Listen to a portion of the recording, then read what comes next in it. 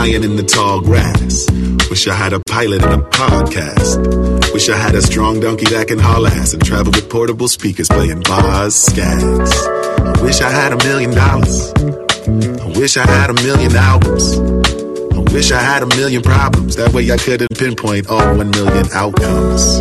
I wish I found a genie lamp. I wish them girls gave me them sugar like Beanie Man. Yeah.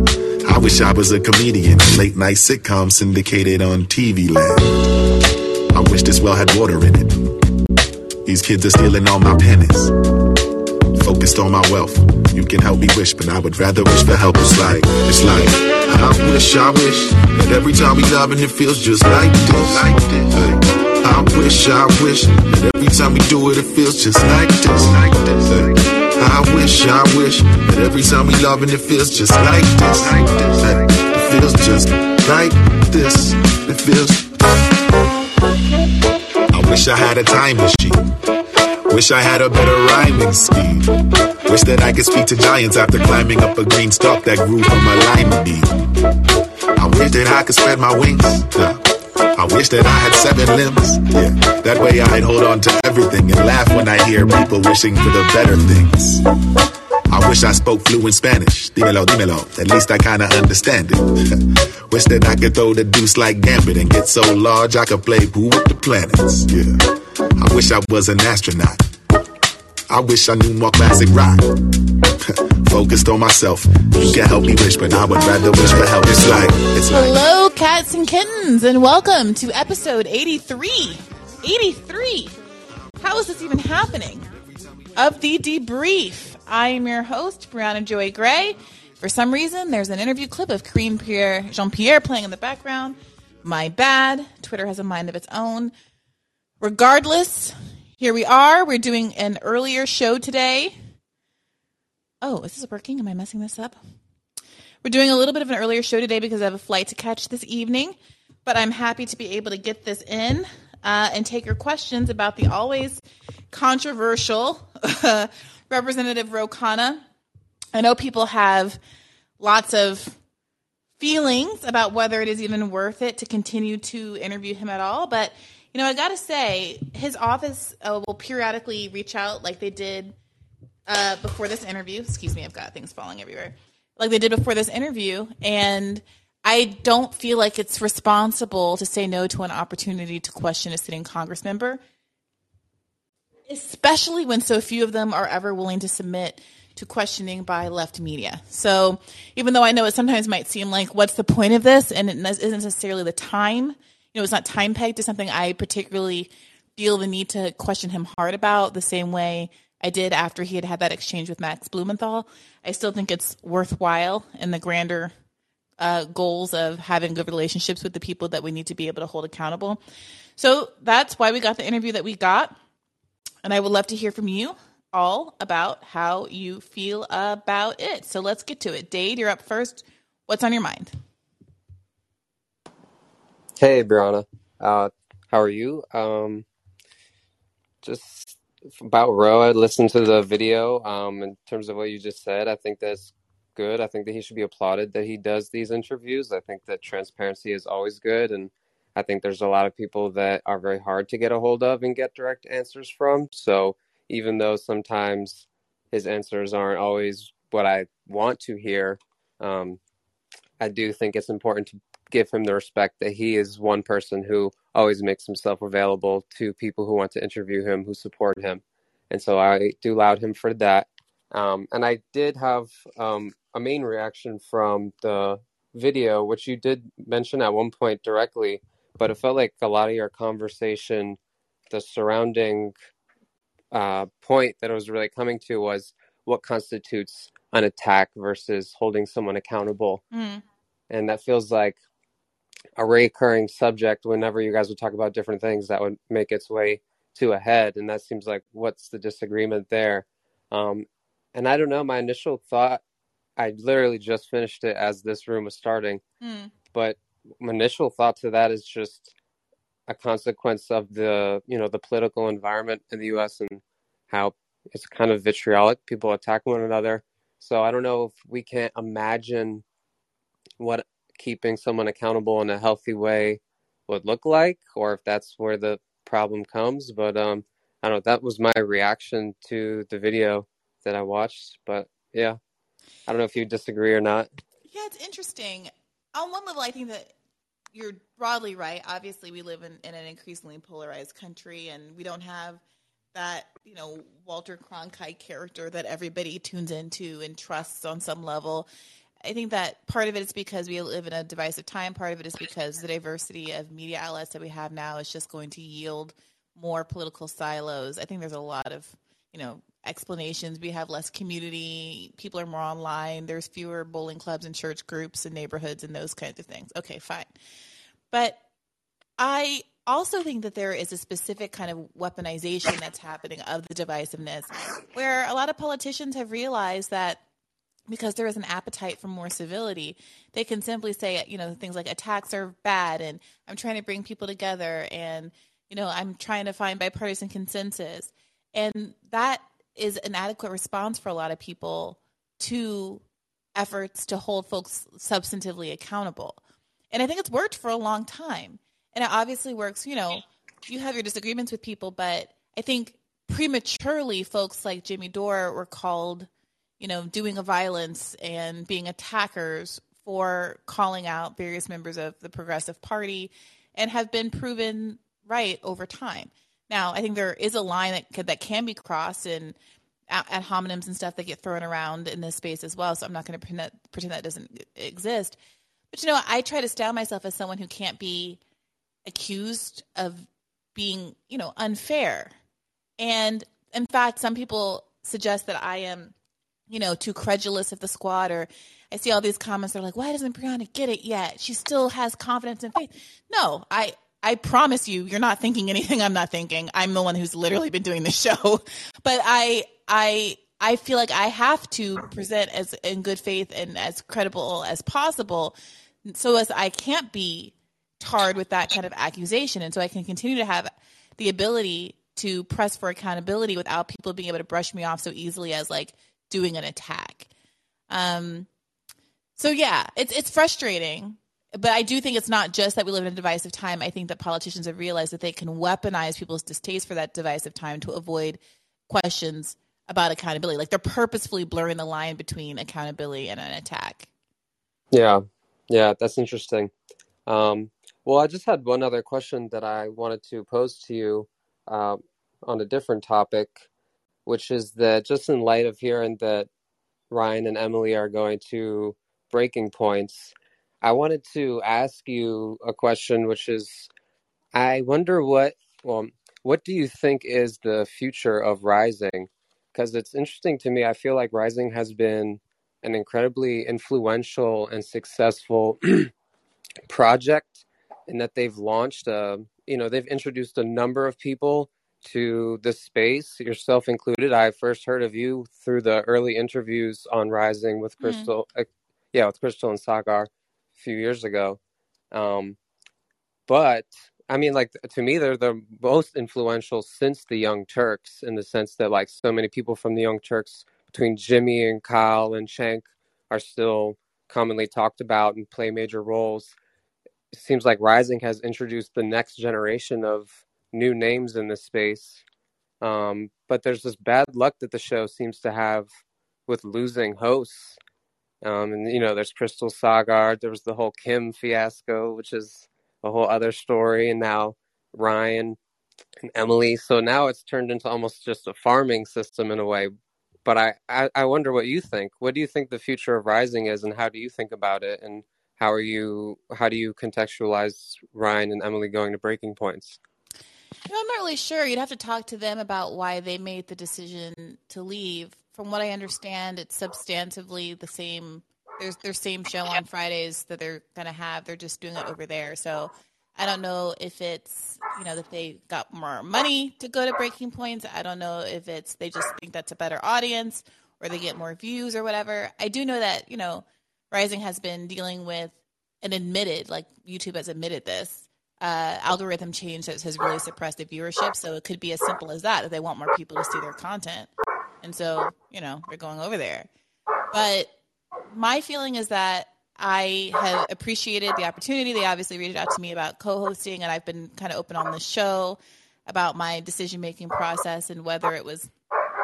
I'm sorry. I'm just going to mute you, Dave, just because of the barking, but I'm not going to take you off or anything. Just unmute yourself when it's time to respond. That, I was weighing the cost benefits of, being part of something that you obviously have less control over because you are part of a team with a host and, other people involved. And, it's a different thing than doing my own show. But I also really appreciate the opportunity to speak to an audience that is broader than my own, that is more conservative than my own, and to engage on a daily basis with a good faith co-host who I like as a person and who challenges me to refine my own arguments, and from whom I learn a lot about how different communities see world events. And, I've been enjoying it a lot so far. And I also enjoyed hearing from Kim, even, when she talked about things that I didn't know as much about, and which I was skeptical of in the COVID space. I got to say that I've learned quite a bit during this time, and my position on some things has evolved and deepened in ways that I find to be useful. And I also just want to say that I really appreciate the team over at Rising. There are a lot of producers and staff that have been there since, the Crystal and Sagar days and even the Crystal and Buck days, and they have worked really hard throughout. And these changes, I think, are hardest on them because it is their full-time job, and they have a lot fewer, kind of options for mobility than the people who are on camera. So to the extent that it seems like a show that's changing a lot and that it's just a launching pad for various people, it's worth remembering that there are people who are permanent there and who are kind of unfairly caught up in, I think, a lot of this. And, that's not something I necessarily appreciated before I started working on the show. As for the future of Rising, I hope for the sake of everybody I've gotten to know while I'm there that it does continue. I think the audience is important. I think that while I really value Crystal and Saga and Breaking Points as well, there is something about being connected to the Hill and that broad kind of bipartisan, mainstream audience that is an opportunity to lock into people who aren't, on YouTube and people beyond the BreadTube space. And I know that the Hill is putting the show on like the Roku app and getting on people's TVs. And I think the hope is that, there is some utility to being, at the end of the day, corporate news, but who's still willing to platform folks with ideologically diverse interests. And if they can succeed in getting that kind of broader mainstream media audience to appreciate and tune into the Hill, then I don't see how that does anything but, help the left and the rising kind of populist core that is, brought out by shows like Breaking Points and Rising. Oh, sorry. Let me unmute you. Oh, did you go away? I'm sorry, Dade. Yeah, well, thanks. I think it's a really interesting and difficult project that they do of trying to bring these different viewpoints together that oftentimes, can be at quite odds with one another. And I think that that's a big reason for some of the problems that they've had maybe. But I do think that, like what you said is true. The fact that it's the Hill brings a certain access to audience, but also access to people that you don't necessarily have once you go totally independent. And I also think that it has a way of introducing new people. Like, it's less focused on the hosts; it's more focused on panels, I would say, like the panel thing. And I do think that's the major difference to me. Yeah.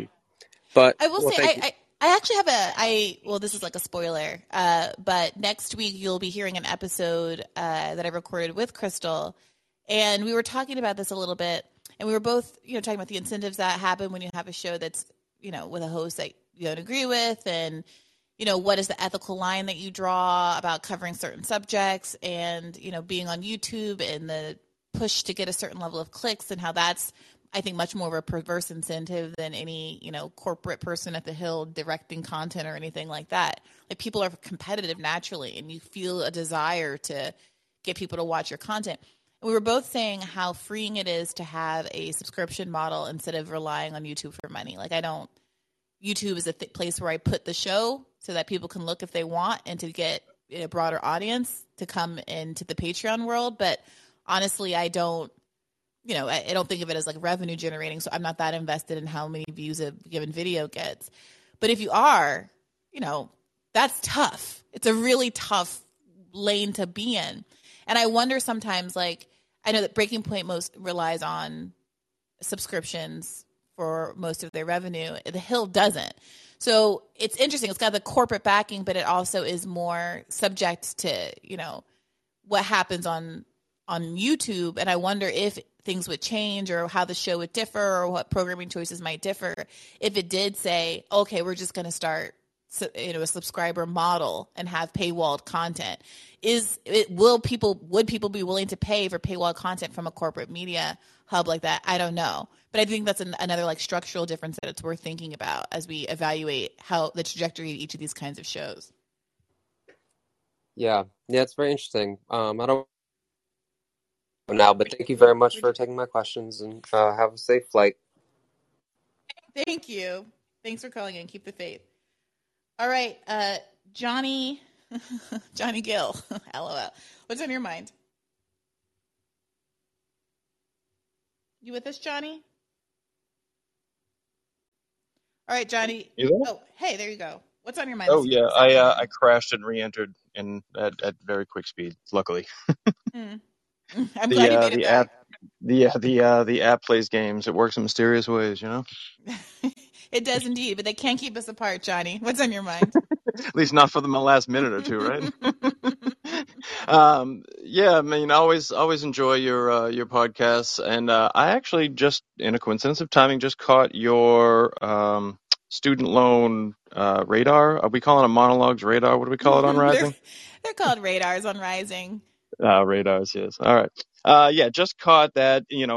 Still, I do appreciate your carrying the flag for Biden's student debt policy, because you just don't see anyone else coming out in favor of it, and you're a valuable voice to actually make the argument, because it's just hard to be able to hand somebody a one-stop shopping, hey, here's the argument for student debt, and you've given like a number of those.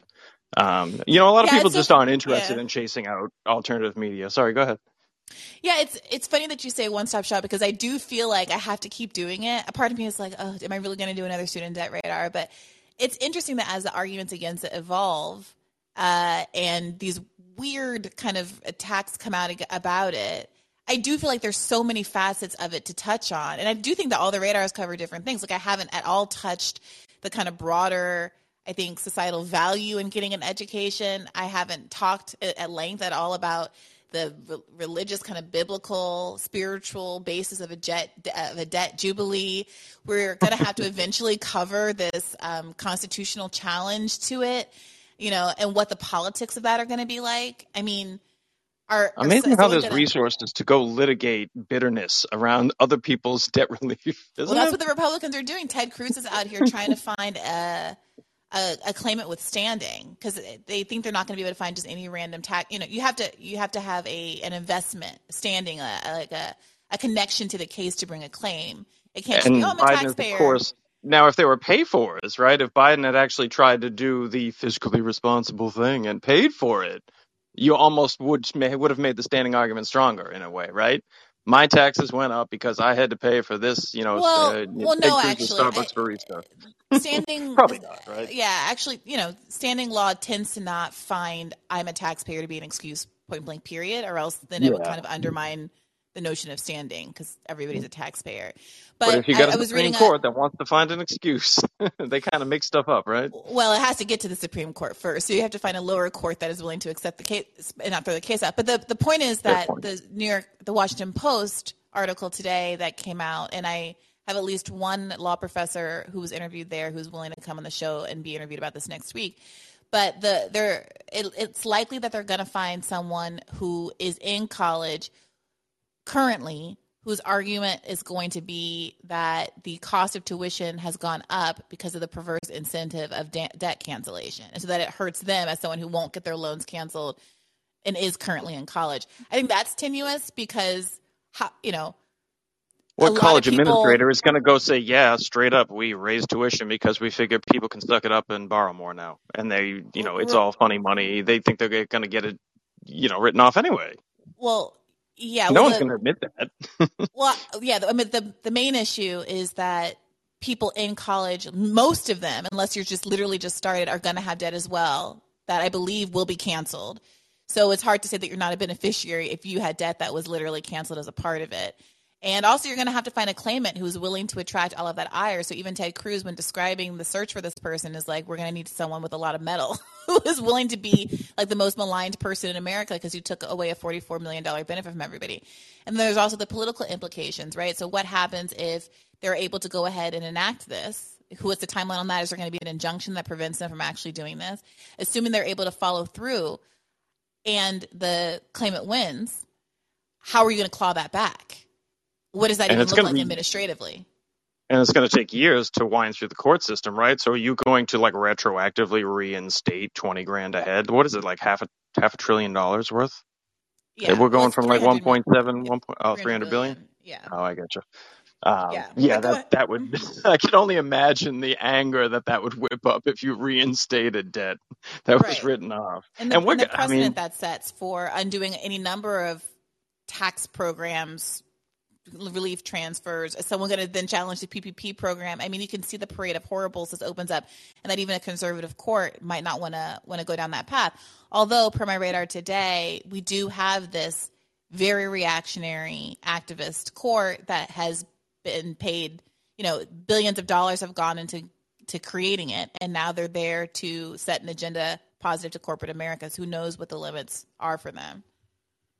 Yeah, I tell you what, just to steer the conversation back to the arguments you've kind of found yourself, or the aspects you found yourself discussing. One underrated aspect that I think is an assumption built into someone like Robbie, who I can't stand libertarian philosophy, and Robbie has all the like trappings of the rich elitist that everyone loves to stereotypically hate. But he seems like he's actually a decent dude. Once you get past that kind of thing. But anyway, the underlying assumption from Robbie is like, and it's a strain of libertarianism. I don't think he's unique in this respect. Is this sanctity of contracts idea? I mean, contracts get written up and changed all the time. I mean, it just seems crazy that they're willing to like, this is the hill they're going to die on. Is like, you signed a contract. How dare you violate that? I mean, would they be opposed to bankruptcy relief for student debt? Because you can't do that either. Yeah, well, it's interesting. Obviously, you've seen a lot of conservatives and conservative Democrats come up with all these alternative plans that they think would be better than cancellation. And as I said on a radar, I don't trust any of that because they've never shown any interest in pursuing any of these they're only doing that before. Because of cancellation. It's a reaction to cancellation, not a replacement for. So that being the case, it's irrelevant. But sure, follow through, put forward legislation, and get them to vote on it if they want. Sorry, I was going to make a point earlier, but now I've lost track of what your original question was.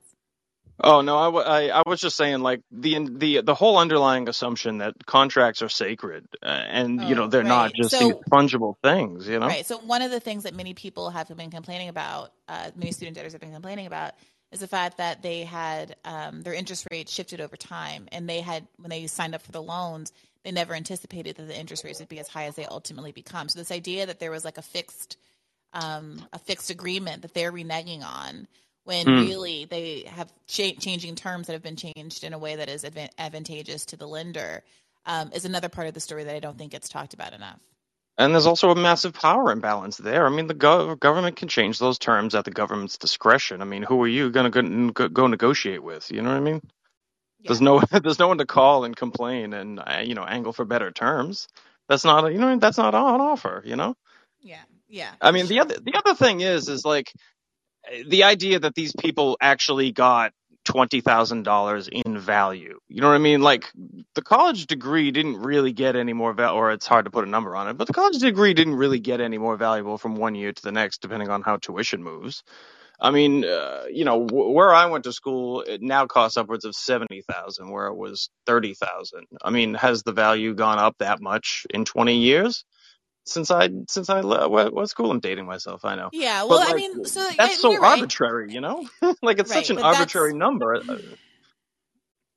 yeah, but that's Picked the by the argument. school to what that they think they can take. And honestly, like they don't work like markets normally work. In many cases, you want to raise the price so you can give off the appearance of value rather Right. than Well, you're reacting to market forces as a school.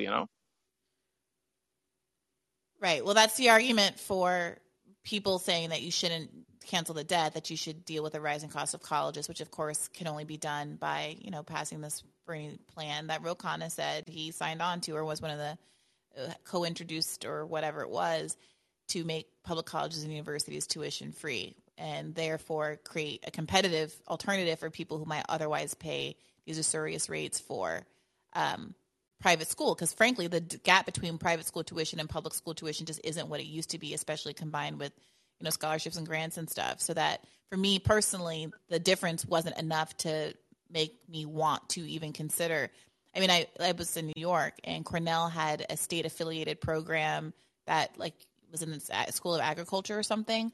So it would have been basically half off if I were a biology major at Cornell. And I was planning at the time to be a biology major in anyway.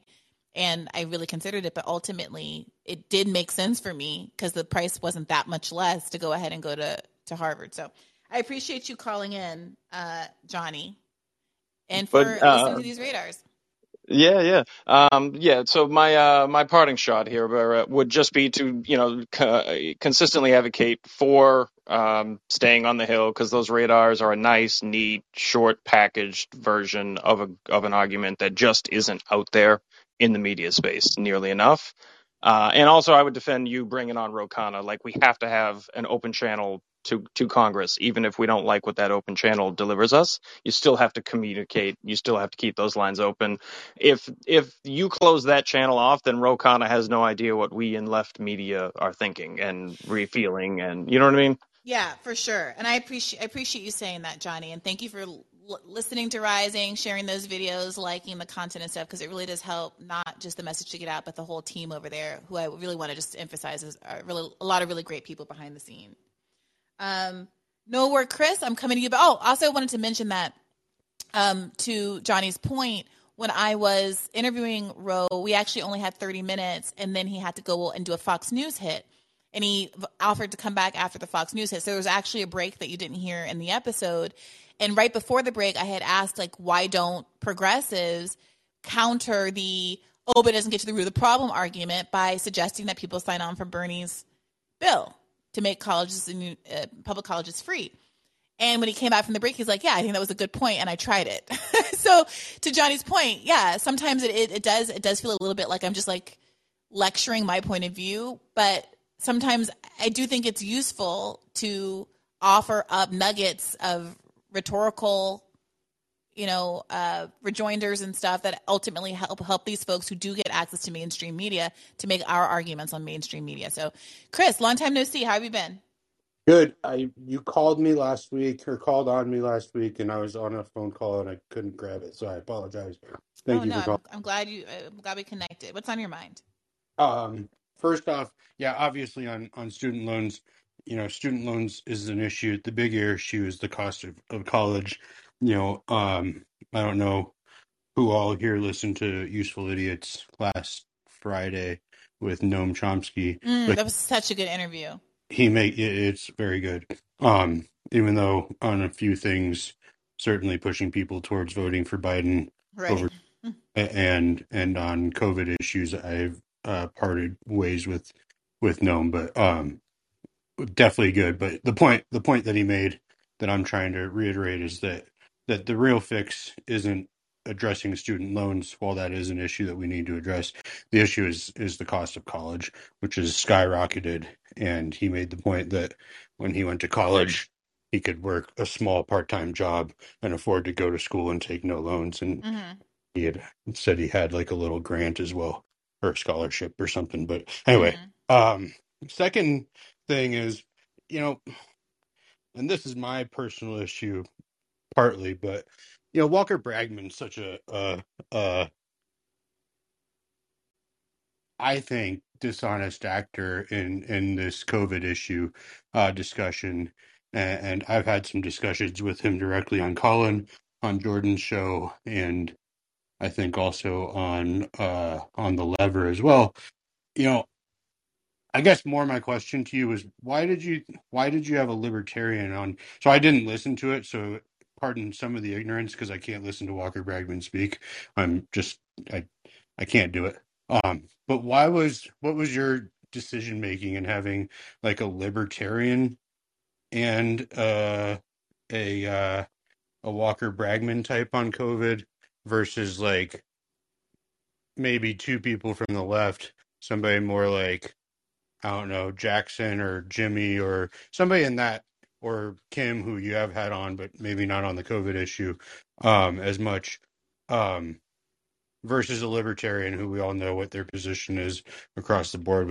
I think we understand libertarianism.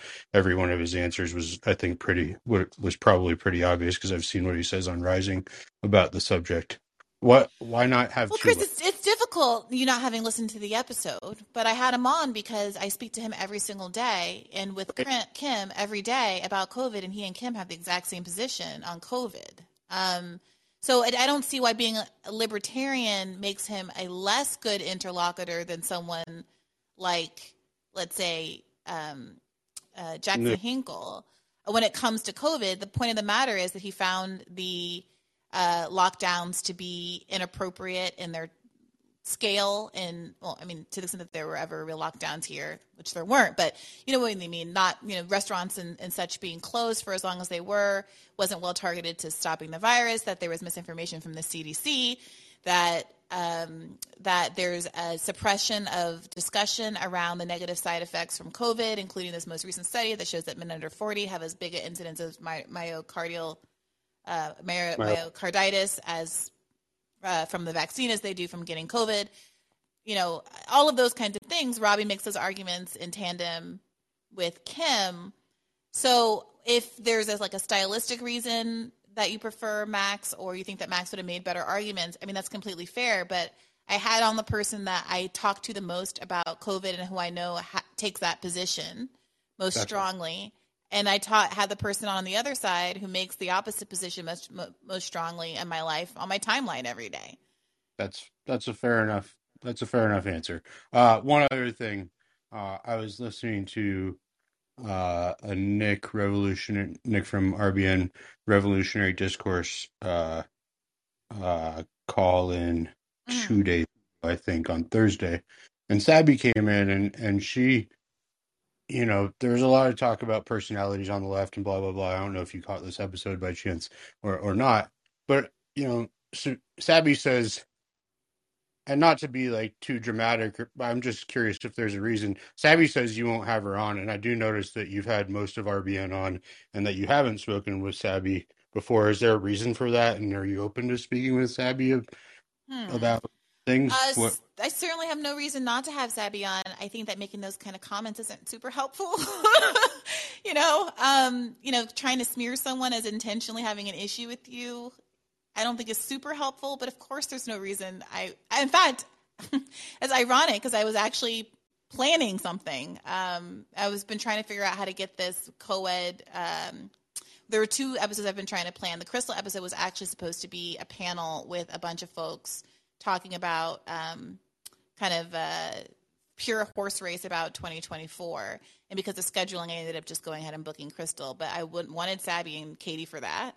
And have thought about having her on for an FBI panel as well, but I ended up getting those 2 scholars. And sometimes I think, you know, it's a delicate mix trying to get, you know, people in the room that are going to have good energy and feel like they're having the same like type of conversation.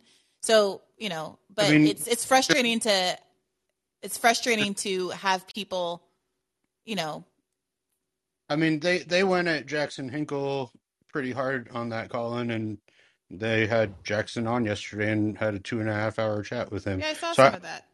I don't think making any points is anything totally personal, or that anybody should take totally personal.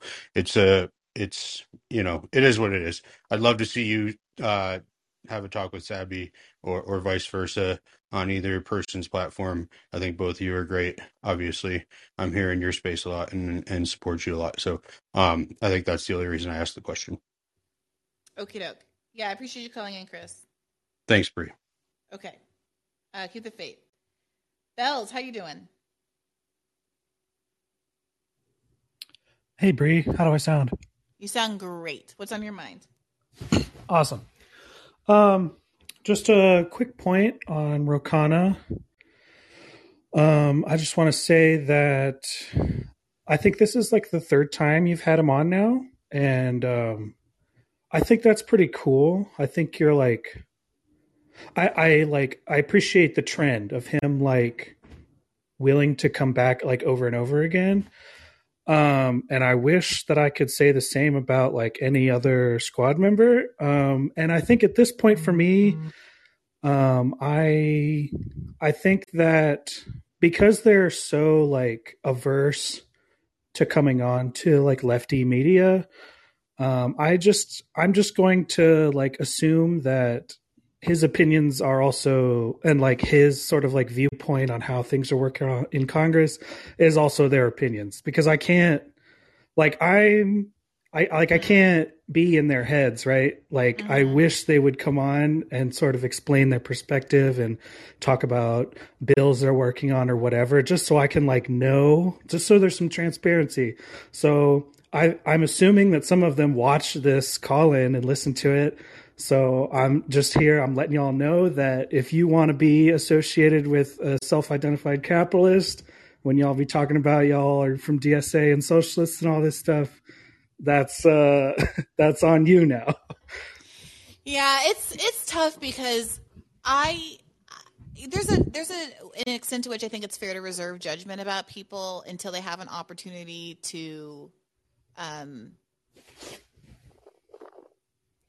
speak up to really, articulate what their views actually are. So, like I said around Force the Vote, okay, maybe there's something I don't know. I'm not going to pretend to know all the inner workings of Congress or what deals are being struck. So I might not go quite as hard as some other folks in the early days post Force the Vote about whether or not someone's a fraud or not. But if you tell me that you're saving it up for $15 minimum wage, and then you don't do anything around the $15 minimum wage, and then 18 months goes by, at a certain point, yeah, I do feel like it's more fair to go ahead and say, I think that they are not what we're looking for. That they are not the revolutionary figure you're looking for. Star Wars. So, and again, like at any time, there's a rebuttable presumption, right? I'm more than happy. I would love to be proven wrong. I would love for any of them to come on the show tomorrow and say, you've been judging us really harshly, but here's what's really happened.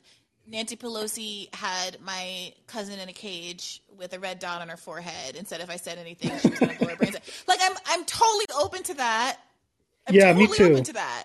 But I'm not going to sit here and there's a limited amount of time you can sit here and be boo-boo the fool and act like everything is happening in good faith, especially when, to your point, Khanna is coming here and submitting to the questions, and he manages to survive, and he doesn't crumble and die, Right, And exactly. we have much more alignment probably with someone like Cori Bush or Rashida Tlaib. So that makes it more disappointing that they won't submit to it. Although to Rashida's, I have not sent an interview request to Rashida Tlaib's office, I should say.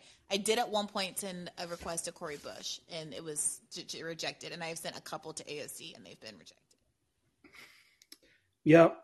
I mean, I'm totally on the same page. I'm just, I'm tired of trying to look through the crystal ball and sort of glean with the future in some way. You know what I mean? It's frustrating.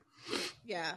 Also, I don't want to give Ro, I know that there's a danger that we will end up giving Ro too much credit just for showing up, and I'm sensitive to that.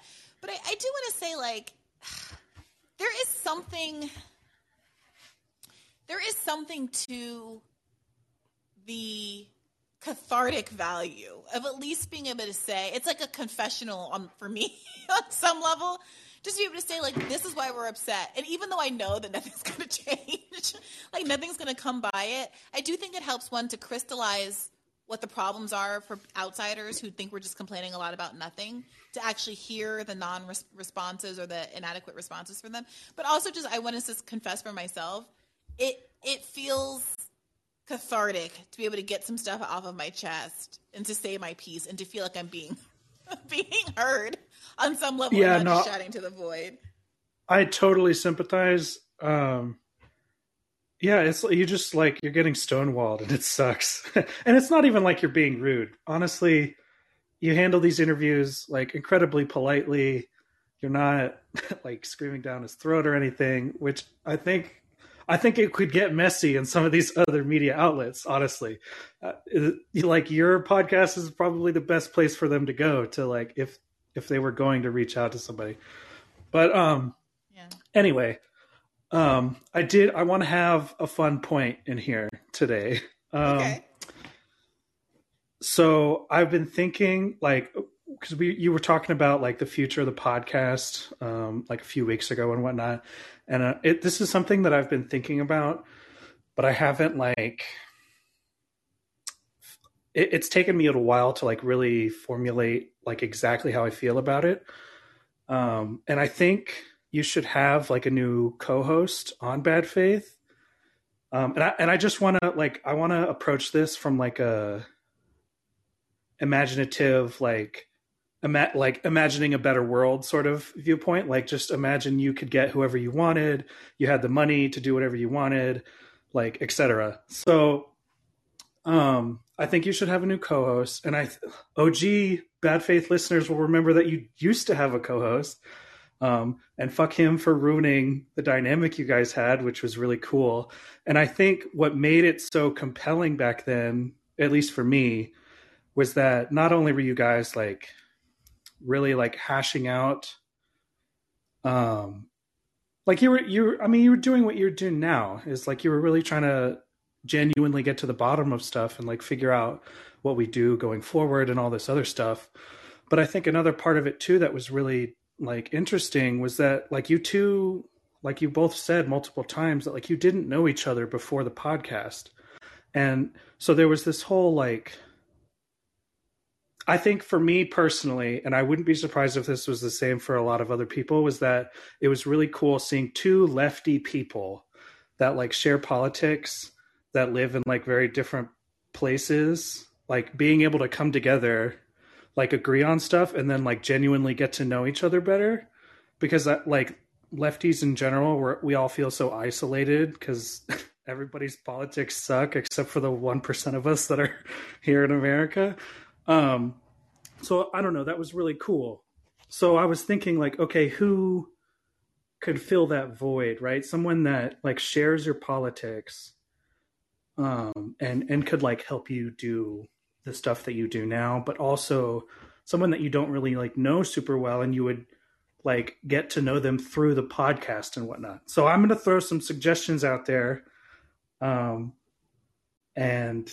chat, chime in with who you think would be cool.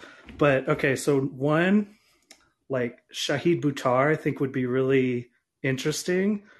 Both of you are like super duper educated and like really articulate, and I just the times that he has been on, I felt like there was good like talking chemistry between you two, and I think you'd be able to like work through stuff really eloquently. I think it'd be a really good listen. Two, Jamie from old Majority Report, the like only the commie who would always get shouted down on that show. I know she's doing sort of like, she's a big sci-fi nerd. Yeah, and I don't know. I think it would just be really, really fun. And three,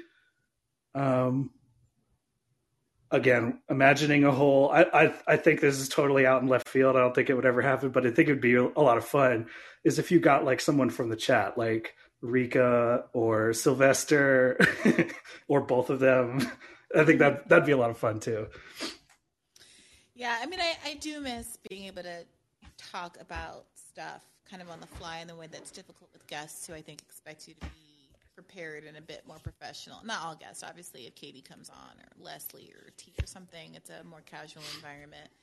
But the pressure to have a guest book every week, twice a week, it makes it it's a much more stressful process than it was before. Not being able to kind of look things up on the sly. You can't really do that if it's Ro Khanna sitting there. If it's, just a co-host, you can kind of press pause and do your Google and cut around those kinds of things. And, it's a different kind of a show. And I miss that dynamic as much as anybody who listens.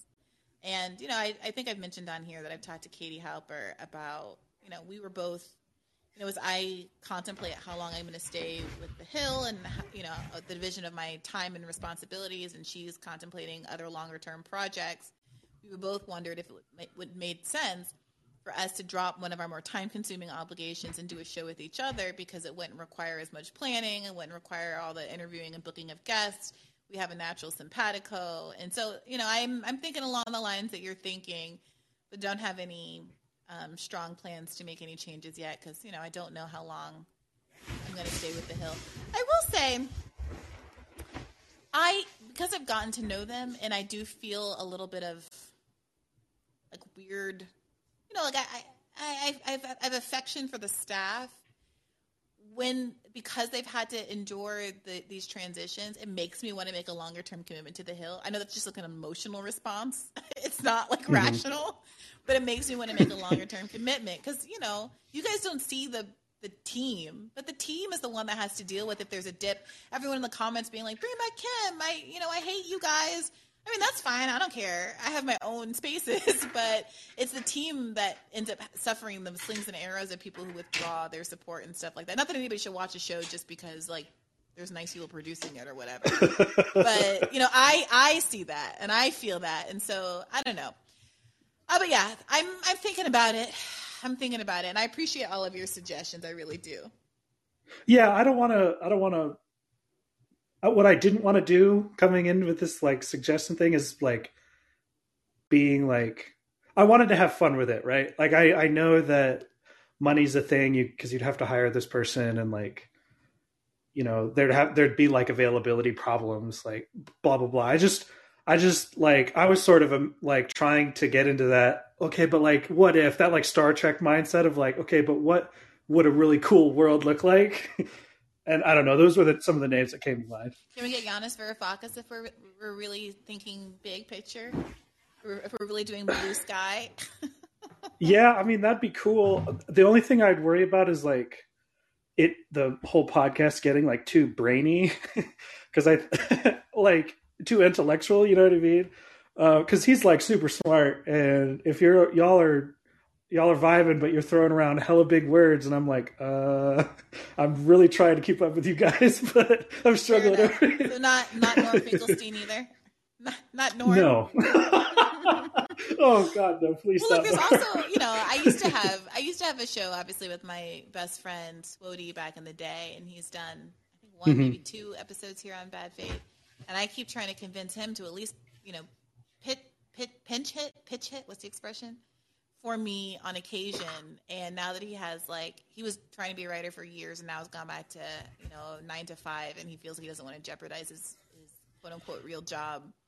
But that is, it's always going to be my dream guest, to be able to sit down with my best friend twice a week and just jibber jabber, and to know and to have that. I hear what you're saying about getting to know someone on camera, but I think there's also a certain value to people who have a relationship and inside jokes, or touchstones, and to be able to anticipate reactions to certain kinds of events, and what news items are actually going to generate conversation between the two of them. So that's part of what appeals to me about Katie as well. But it's it's an interesting thought experiment, and I appreciate you calling in, Bells. Yeah, of course. I'll miss you at summer school this weekend, the SA summer school. Wait, oh yeah. Well, I'll be in Cleveland. It's my stepfather's birthday, and my little brother's coming home. He hasn't seen the new Cleveland house yet. He lives in LA, so he's the last one to see it. So I'm excited to have the whole family under one roof for the first time in a really long time, in a brand new roof. Don't give them COVID, since they've all been so lucky. Well, my little brother was the first one to get it. He's the only one who actually. Oh. So he was out there. These young kids out on the streets. He was out there. He got it like March 2020. Oh God. Yeah, like he got it like immediately. Jesus. But Yeah, the rest of them are good, and we're trying to keep it that way. So thanks for calling in, Bells. Yeah. Have a good one. You too. All right, Linda, what's on your mind? Can you unmute yourself? Hey Brie, how are you? I'm doing well. How are you? I'm good. So it's 1 or 2 days ago was the 1 month anniversary of Beyonce's Renaissance. I feel like I can't come on this call and not speak about how much of an excellent project that is. So if anyone hasn't gotten a chance to listen, please do so. Sorry, what Renaissance? I'm sorry, I missed it. Oh, Beyonce's new album, Renaissance. Oh, Beyonce's Renaissance. I'm like, what is this historical thing that happened? No, it's Beyonce's Renaissance. No, it happened a month ago. It's not historical. I mean, it is. It is historical because it's a excellent body of work. She really outdid herself on that one. Yeah. But keeping with Bells' dream host thing. So I came to Bad Faith when it was just you. And so I can't even imagine a world where you have a co-host. And I think I kind of went back. I think I've seen a couple of the older episodes, and I definitely prefer it just being you. But if I would have to have had a dream co-host for you, it would be another American YouTuber. Her name is Julesy. She was an Elizabeth Warren supporter in 2020, so I don't know how well the two of you would do together. But I think on other things, I don't think your politics are 100% aligned. But I think that would be, it's JOELZY. Oh, okay. I was not at all spelling it like that. Yeah, I mean, my spelling is also, a bit weird. JOELZI? Yeah, her name is Julesy. Like if you put that on YouTube or Instagram, she should be the person who comes up. Because I don't know anyone else who has that same name. Why didn't I see JOELZI? Oh, it could be JOULEZY.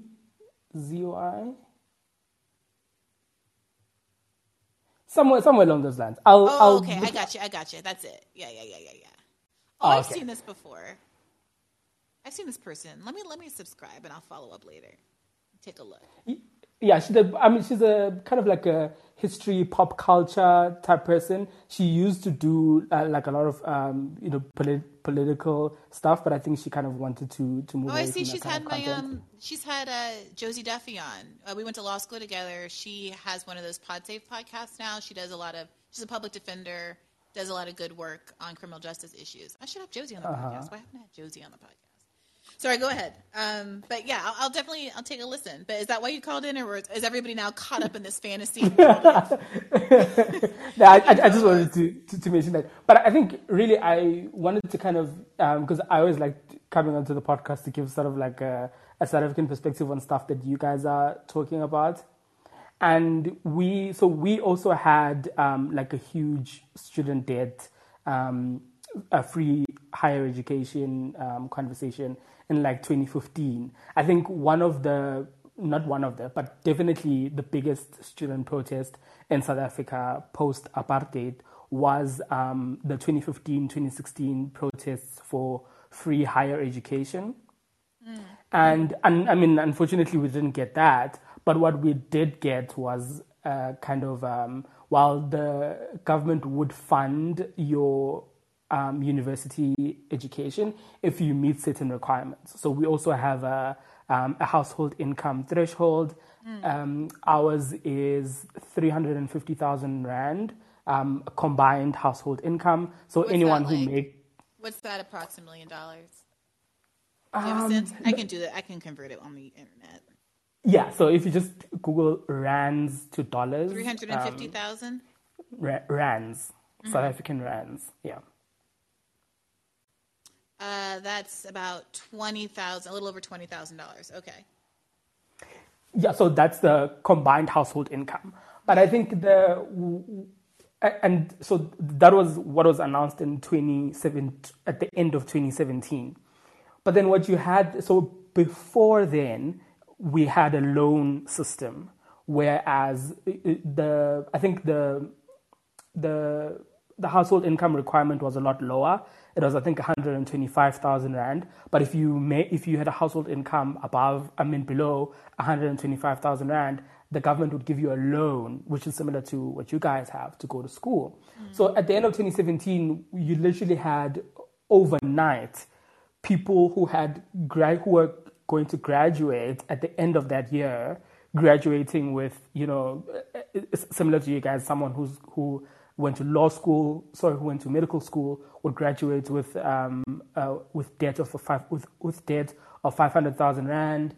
Someone who had done an accounting degree similar to one I did would graduate with debt of about 400,000 rand because of how ridiculously expensive it is to go to university. You had literally that year people who graduate that year graduating with mountains of debt, and then the people who would graduate the following year were going to graduate with zero debt, provided that you meet those thresholds. And we also had the same conversation of people who were saying, it's not fair that I get to graduate with this much debt and people who are graduating next year are basically, quote unquote, going to have their entire loans forgiven, even though they had also, because what they did was that they said, yes, when you went to school, you took out a loan scheme, but for people who are going to graduate after this announcement, we are going to forgive all of those loans. And fortunately, I was one of those people where I went to university, took out the loan scheme. But then because I graduated after the announcement, I didn't graduate with any debt. And I literally had missed it by a year. It was the craziest thing. And you also then had people who were still owing, who are still to this day expected to pay back the debt. My dad is one of the people who still has student debt, and he went to university like 20 years ago. And it's very surprising to me that just because the government said, okay, from 2017 onwards, anyone who meets a certain household income threshold will get to go to school for free, but then they're still aggressively trying to collect every single cent of the loans that were given to people prior to the 2017 announcement. Yeah, it's fascinating. I mean, did it ever taper off? Did people ever kind of come to terms with it? Or do you think that there's simmering resentments that are going to have long-term political consequences? That's actually the point that I wanted to get to, where after the announcement, maybe for a week, because also, so we have our sort of like summer period between like October up until March, and December. The December period is like our festival celebration. Schools are closed. Most people are closed from work. So December is usually like a very celebratory period in South Africa, right? And so, no one likes to be bothered about, deep conversations and highly political stuff in December. Everyone's just vibing. Everyone's just having a great time in December. Weather. Yeah, good weather, exactly. So the interesting thing was that our former president made the announcement in like the first week of December, and literally the following week of December, that's when things kick off. So we literally had maybe 2-3 days worth of conversation of people saying, it's not fair because I had to pay off my loans. It's not fair because I'm graduating with debt. There was a little bit of conversation, and then literally immediately after that, well, certainly when the new year came about, there was absolutely no conversation about it. Even post that 2017 announcement, 2018 came and went, 2019 came and went, and no one really spoke about it, even though there are still thousands and thousands and thousands of people who still owe and are still required to make payments. And actually, when we had the 2015-2016 protests, part of the list of demands that we had as students was the forgiveness of historical debt. And what we experienced was that we were sort of pacified with this small concession of you'll get to go to school for free if you know all of these points. And I think because people felt like we had that small win, that then no one fought to increase the threshold, because also we had an issue with a group of people we called the missing middle. So those are people who are too poor to get government funding, but too rich to actually afford university education. Mm-hmm. And so we didn't want to leave the missing middle out when we had made those demands. So we part of our demands was the increasing of the threshold from 125,000 Rand to 650,000 Rand.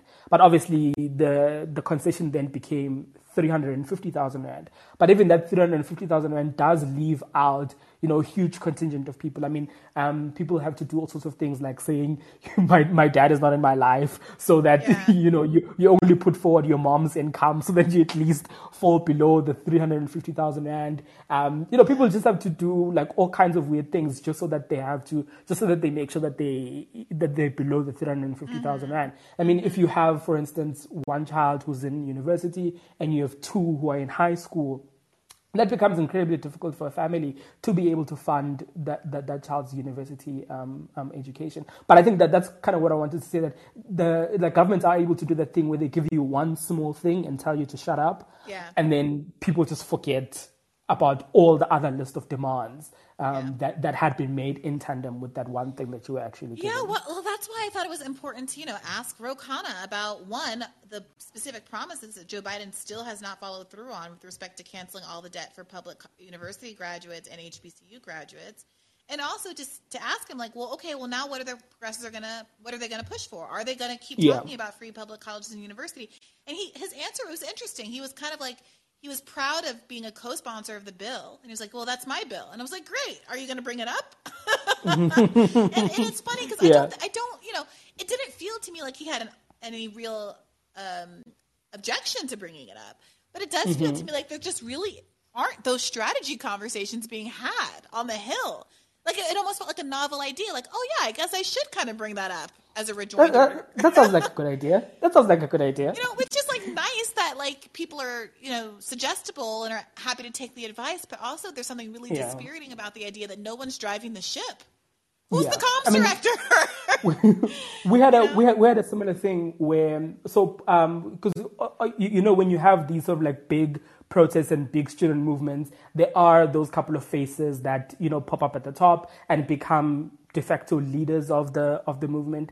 We had I think 4 or 5 of those kind of people, and the protests happened in around 2015, 2016, and then in 2019 we had a general, what you guys call a general election, and those 4 people who were the leaders of the student movement then went to our parliament, which is your equivalent of Congress.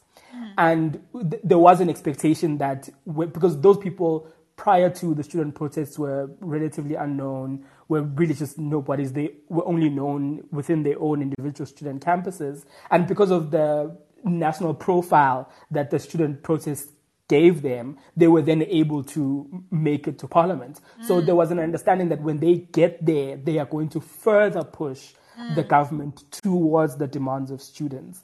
If I tell you, they have not written a single piece of legislation. They have not pushed a single debate. They have not pushed for a single vote. They've done absolutely nothing. As a matter of fact, one of those people, she chairs the Higher Education Portfolio Committee, which is I forgot what you guys call those committees, but she doesn't only sit on the committee, she chairs it. It's ridiculous to me that this person would chair the Higher Education Committee and say absolutely, because I a couple of months ago wrote an article about what she has done since she's been in Parliament, and specifically her activities around the Higher Education Portfolio Committee. And I went on the parliamentary website, literally searched, had to read through portfolio documents, meetings of minutes, watch meeting videos. There hasn't even been a whiff of someone even trying to get any sort of accountability about, raising the household income amount. At least have her push for research to be done about, are we actually covering as many people as we can with the 350,000 Rand household income? She's literally been doing absolutely nothing. As a matter of fact, she bought a house a couple of days ago, something that her peers absolutely cannot do with the amount that they own, regardless of the fact that they got the same education as she did. Yeah. But yeah, so same old story. See, that's yeah. why, people are like, you're being too aggressive with the squad. We could not be aggressive enough. We need to start thinking. I mean, people are already thinking about this, and kudos to all the folks over at RBN and, Nick and CJ and Sappy and all of them for really keeping folks' feet to the fire on these issues. But primary challengers even the squad members and the progressives, it's got to happen. Something's got to make these people pay attention. It's ridiculous. It's ridiculous. I'm sorry. I don't know. Maybe next time Ro comes on, I'll ask him this. Do you guys need help? Like, are you having staffing issues? Like, do you need people to be doing like press coordination or messaging strategy? Because I'll tell you, I've mentioned on this podcast before that one of the squad members that I did have an opportunity to talk to, at one point, we disagreed about force the vote in our conversation. It seemed like they were all they really knew was that they felt like it was an attack on AOC that felt unfair to them. But then they asked me what was next? Like, what did I think the next issue was going to be so they didn't get caught off guard? And I was like, you're asking me what strategically the left should do next in the Biden era? I mean, this was like March of 2021 or something. Yeah. Maybe like February of 2020. It was like right after the inauguration. I was like, seriously? So a part of me is like, there's no excuse and I'm angry, but a part of me is like, do you just need support? Because what's happening? Do you need help? Like, what is happening? I don't know, man. Look, I really appreciate your example. That, it's reassuring. It's disappointing, but it's obviously reassuring to know that it's not just us that's screwed and that we're going to have to figure out some strategies as a global community to get past these gatekeepers. Yeah, I mean, we have to work through the same issues as well to say, I mean, how do you even, try to garner any kind of accountability from these people? Because I think the other thing that they did, I mean, they did this whole big thing about how, we're young. I think they all, two of them are 28. One of them, I think two of them are 30. So they were like, we're young. We're part of the, cool kids. We're on social media. We are, we're responding to you guys. We're attentive to the youth. I mean, the one that I said she's the chairperson of the Higher Education Portfolio Committee. She's basically non-existent on social media. She'll post her like official activities, but like does absolutely no media engagement. Like if I'm saying no media engagement, I mean she does no media engagement. Like the only place where you'll see her is if her oversight committee is doing a site visit at a university, in which case it's also they just meet with university management. There's a photo op and everyone goes home. The one woman, she sits on the economic portfolio for a province, which is kind of your equivalent of a state, but we have provinces. She chairs the portfolio committee for economics in the province that I live in. Same thing. She only does official engagements, does absolutely no media. Even if it is media, it's very pointed. It's with it's most likely an Instagram live with someone who's very sympathetic to them, who's absolutely going to ask no questions at all themselves from any engagement about the work that they do, any criticisms, nothing. Which, I mean, there is a contingent of kind of quote-unquote bullying they get from the internet. So they use it as kind of a, there's 3 bot accounts that are calling me the B word on Twitter, so I'm just not going to engage with anyone, point blank. Well, that's kind of what happened with the squad around the protest. I think that somebody said that there was like security concerns about showing up to one of these Medicare for All protests or something like that, which, I do think that there are security concerns, but there are things that they get security for and go to despite those concerns, and there's things that they skip, Yeah. Yeah. But anyway, thank you. I really appreciate that insight, Lindo. Thank you, and I hope you call in again. Thank you so much, Bree. All right, take care. Keep the faith. Hey, Day. Que pasa? Oh. Oop. Hello? Can you hear me? Hello? Yeah, I can hear you now. What's on your mind? It's good to hear from you. Likewise. It's funny because you guys actually hit on my original topic at the end about the people and like the idea that I genuinely do believe that these people don't understand how to leverage media to their advantage the way that people on the right do. So I guess I can just get to the point. Like, do you know how they select their communications people, or if they have any? Because, like, I remember last week you discussed about Mondale Jones not doing any press during his campaign run. Because I'm like, even Tucker Carlson, allegedly for legal, allegedly has, his staff searching, far right wing chat rooms or conversations to know what they're talking about. I'm like, well, we have the bread tube space so that they can know what the left is animated about. And so they have better talking points, but they're not doing that. So I was like, do you even know how they go about that? Look, it's crazy. I am not a congressperson, and I listen to Pod Save America. I listen to RBN. I listen to Savvy Sabs. I listen to Kate. Like, I listen to the Vanguard guys. Like, I check in to see at different, like, kind of levels of lefty media and different sections of the left to see what they're talking about. One, because I want to make sure that I'm not missing something. Like, I'm not infallible. I want to hear what all the arguments are, even if it's, I don't necessarily agree. But also it's like, how on earth can you, like, it's self-protective. You have to kind of know where the moment is, what the energy is like. Like, I'm not, like, on the street. Like, I'm not, like, interacting with people outside of my stupid little apartment every day. Like, how can you get a sense of where people are and even know what direction you should point in if you're not engaging in these different media spheres? I listen to Ben Shapiro. I listen to Russell Brand. I listen to, I watch at least one Tucker Carlson radar every week. You gotta know. Yeah. It just seems like there's no appetite for discussing or learning. I'm like, you're going into these conversations with people that we know are antithetical to your own ideology blind. You don't have any talking points prepared. You don't have any idea of what the left is suggesting. So you're just listening to people who we're hoping share some ideology, but it just sounds like everyone's like, well, here, they said we can get a crumb of the cookie. So I think we should go in there and ask for a whole chocolate chip in the cookie. And it's like, no, you could ask for the cookie, and this is how. Because I don't know, I had a conversation with Case Study QB on his show Monday, and we were having a conversation about, the UPS thing with air condition, I think, or it was student debt, it was something like a couple topics, and there were different people on the panel. And something that became apparent to me was that I feel like political imagination is so low. Like, no one is saying anything close to JFK's, like, let's go to the moon. Politicians aren't willing to they're not willing to, like, look at our material conditions and articulate a better world that has not been born yet. Like, I'm like, instead of talking about America's problems, why don't we talk about America's possibilities?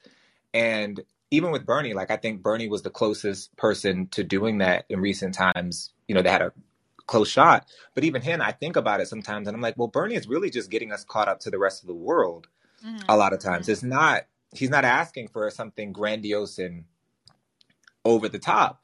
And I don't know, is that something that you find when interacting with a lot of these people in that space, because you're closer to, like, the official world, that they just don't think that way? They just think, well, what's the bare minimum we can get done? I'm not saying this at all because I am trying to, make a dig at anybody. I know that everyone was trying their best, and resources are limited, and campaigns move quickly, and I wasn't privy to every staffing decision. And I know that at one point Bernie really didn't want to add staff, and so even though people were really overburdened and overtaxed, and the resources weren't exactly where they needed to be, that huge caveat out there, I was honestly very surprised about the lack of foresight and planning that went into comms on a major presidential political campaign. Interesting. When I was hired, my expectation was, I knew myself. I was like, I've never worked in politics. I've never worked on a campaign. Okay, I am a journalist who's only been a journalist for 10 months, and before that I was a lawyer who had nothing to do with any of this. So my expectation was everybody knows who I am, that if they think that I can do this job, then they're definitely going to train me, make sure that I'm prepared. They are going to be interested in having conversations with me about messaging direction and how we should, launch various policies and how we should respond to various news events and attacks from various quarters of the other, candidates and all that stuff. None of that happened. Wow. None of that was true. I showed up. I mean, and again, I don't know how much this is Bernie land versus how campaigns always are. I have no idea. But part of why I have some sympathy for Karine Jean-Pierre is that I wonder if they've similarly thrown her to the wolves. Now, she should prepare herself so she doesn't look a fool on the national stage. Like, I realized very quickly, like, oh, if I don't want to sound like an idiot, I have to just personally study these policies, and I got to get my little notebook together, and I have to quiz myself, and just because no one's helping me. Yeah. But there was none of that. And in fact, I found that at a certain point that there were comms meetings that were happening with a subset of like comms people that I was excluded from. And to the extent that there were messaging meetings, I was not being invited to them. At no point was there any kind of strategy meeting that I was ever a part of in terms of, I would watch the debates. We would all watch the debates. I would have notes and thoughts and feelings about questions that were answered effectively, better ways to answer them, things that worked from the Fox News town hall that he should say again. I would have thoughts. I would watch other guests. Like I remember seeing Michael Moore do a hit once. I was at the office late, like doing podcast edits, and it came on TV. I watched it, and he was very effective. And I thought, oh, here's 3 things that Bernie should try saying because it seemed to land really well in this hostile environment. None of that. There was none of that kind of feedback. Everything that the comms department was focused on, from my perspective, was responsive, putting out fires, reacting to things that other people did. None of it was affirmative. None of it, ever. That's a Democratic thing. Like, Democrat Party type thing. I don't understand that. Yeah. Well, I think that part of it is that people feel overwhelmed, they're under attack, all of those kinds of things. And I know that people were trying their best. No one was trying to like self-sabotage or anything. But it was almost like they didn't see the value in going on the affirmative in the way that Republicans do. So imagine this world. There's a world where Republicans are owning this idea of being the free speech party. Democrats think that they can't really compete because they don't want to be in a world where they're saying things like, oh, I actually love it when people are anti-trans on Twitter. Like, okay, I understand that Democrats don't really know how to negotiate that. But what if you went in a completely different direction and said, okay, Democrats are going to free Assange? Hard stop. You know what I mean? Like, there are ways that you can capture the same energy in a completely different space and change the conversation. We don't have to go where they are and debate all this like trans CPS separating family stuff. I mean, you have to respond to some of that stuff, but you can also be changing the conversation and doing a full force offensive on why are Republicans trying to ban books and why are Republicans so silent on the influence of big money in politics? Why are they trying to buy the Supreme Court? Activist Republicans. You can make the conversation anything you want it to be, but Democrats are always in a defensive crouch. I will say that the student debt cancellation, I think, feels so good despite being, inadequate, but it felt so fresh to so many of us because we're controlling the media narrative.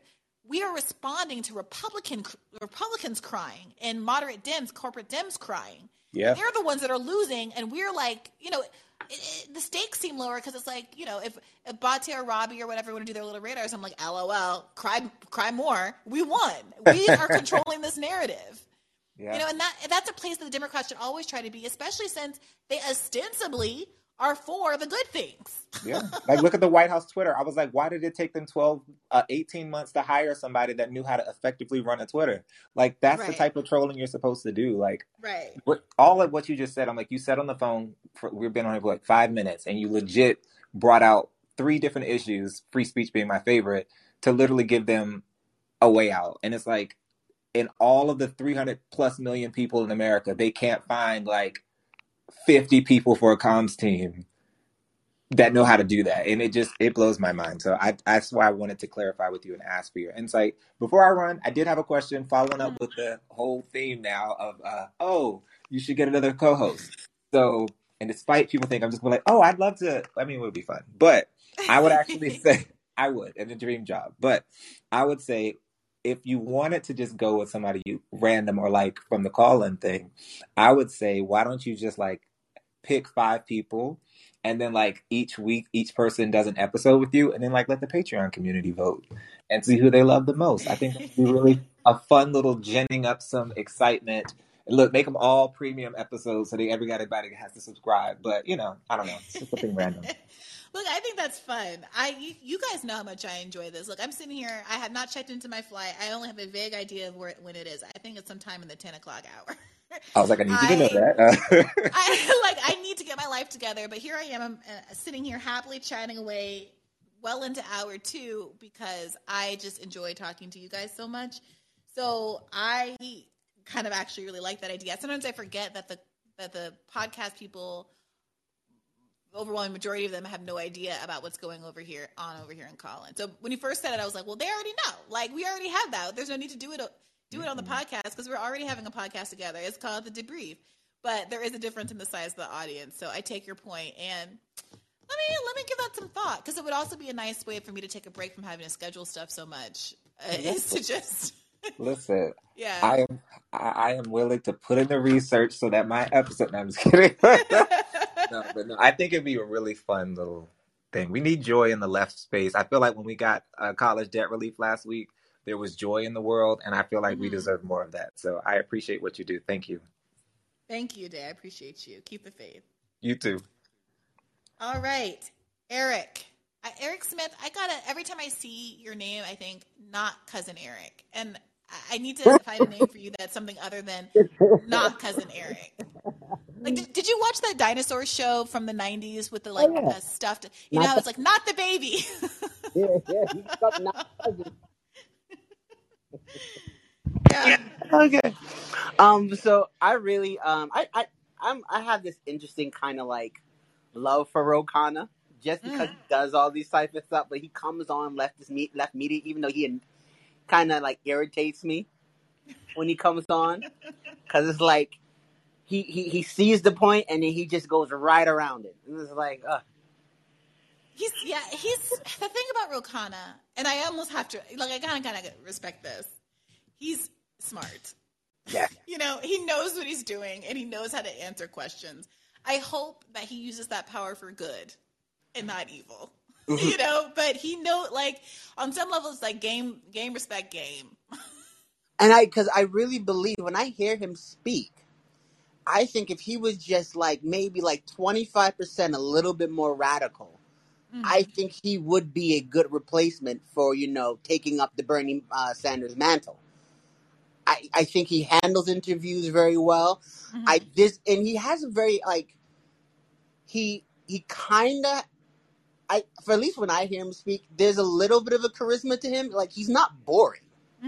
Not a boring person. He does have somewhat of a personality. I think he kind of holds himself back, but I think if he was just, I just think 25%. I mean, I don't think you gotta go. I would love him to go farther, but if he was like 25% further, I could see him, being someone like, okay, if he would have run in the Democratic Party, maybe. We shall see.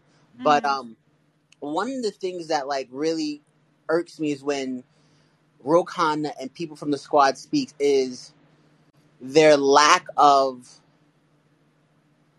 It's like a lack of a strategy. Like, I would be far more gracious to them if they were like when you brought up Morgan Harper running in Ohio in the Democratic primary. If they were like, okay, listen here, Nancy, Morgan Harper, that's our candidate, that's our girl in the primary. We're gonna push for her, and we're gonna have a dogfight. And if Morgan Harper wins, we all gonna back her.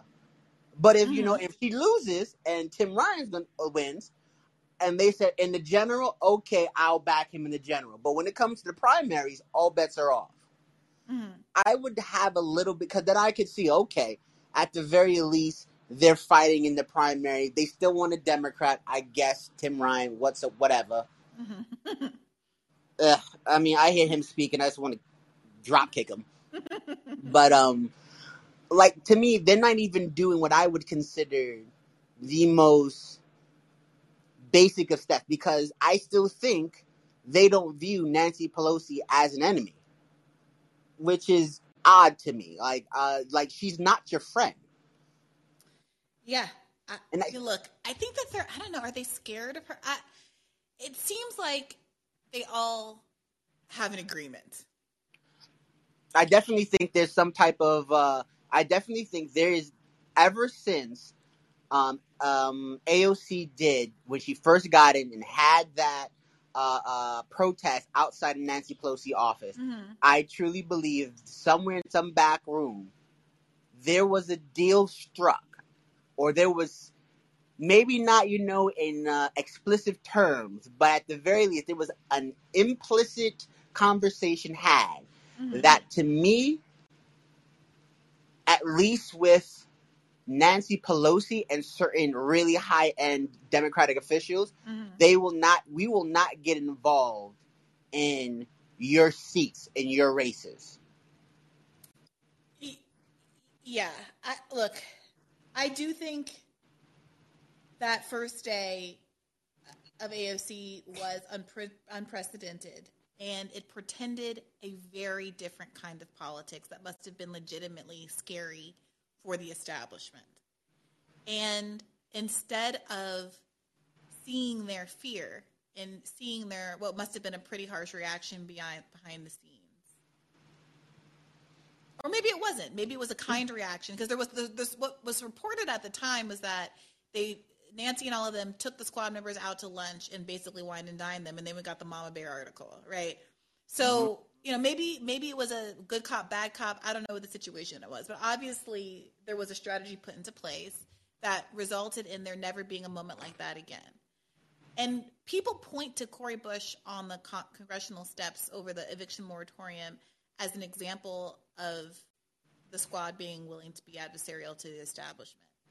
And this is not, I don't have any knowledge, and we'll find out. Maybe someday the history books are read about it, about whether or not basically they got the okay from the establishment to do that protest because they knew that the court was going to overturn the moratorium anyway. Mm-hmm. But that is my belief.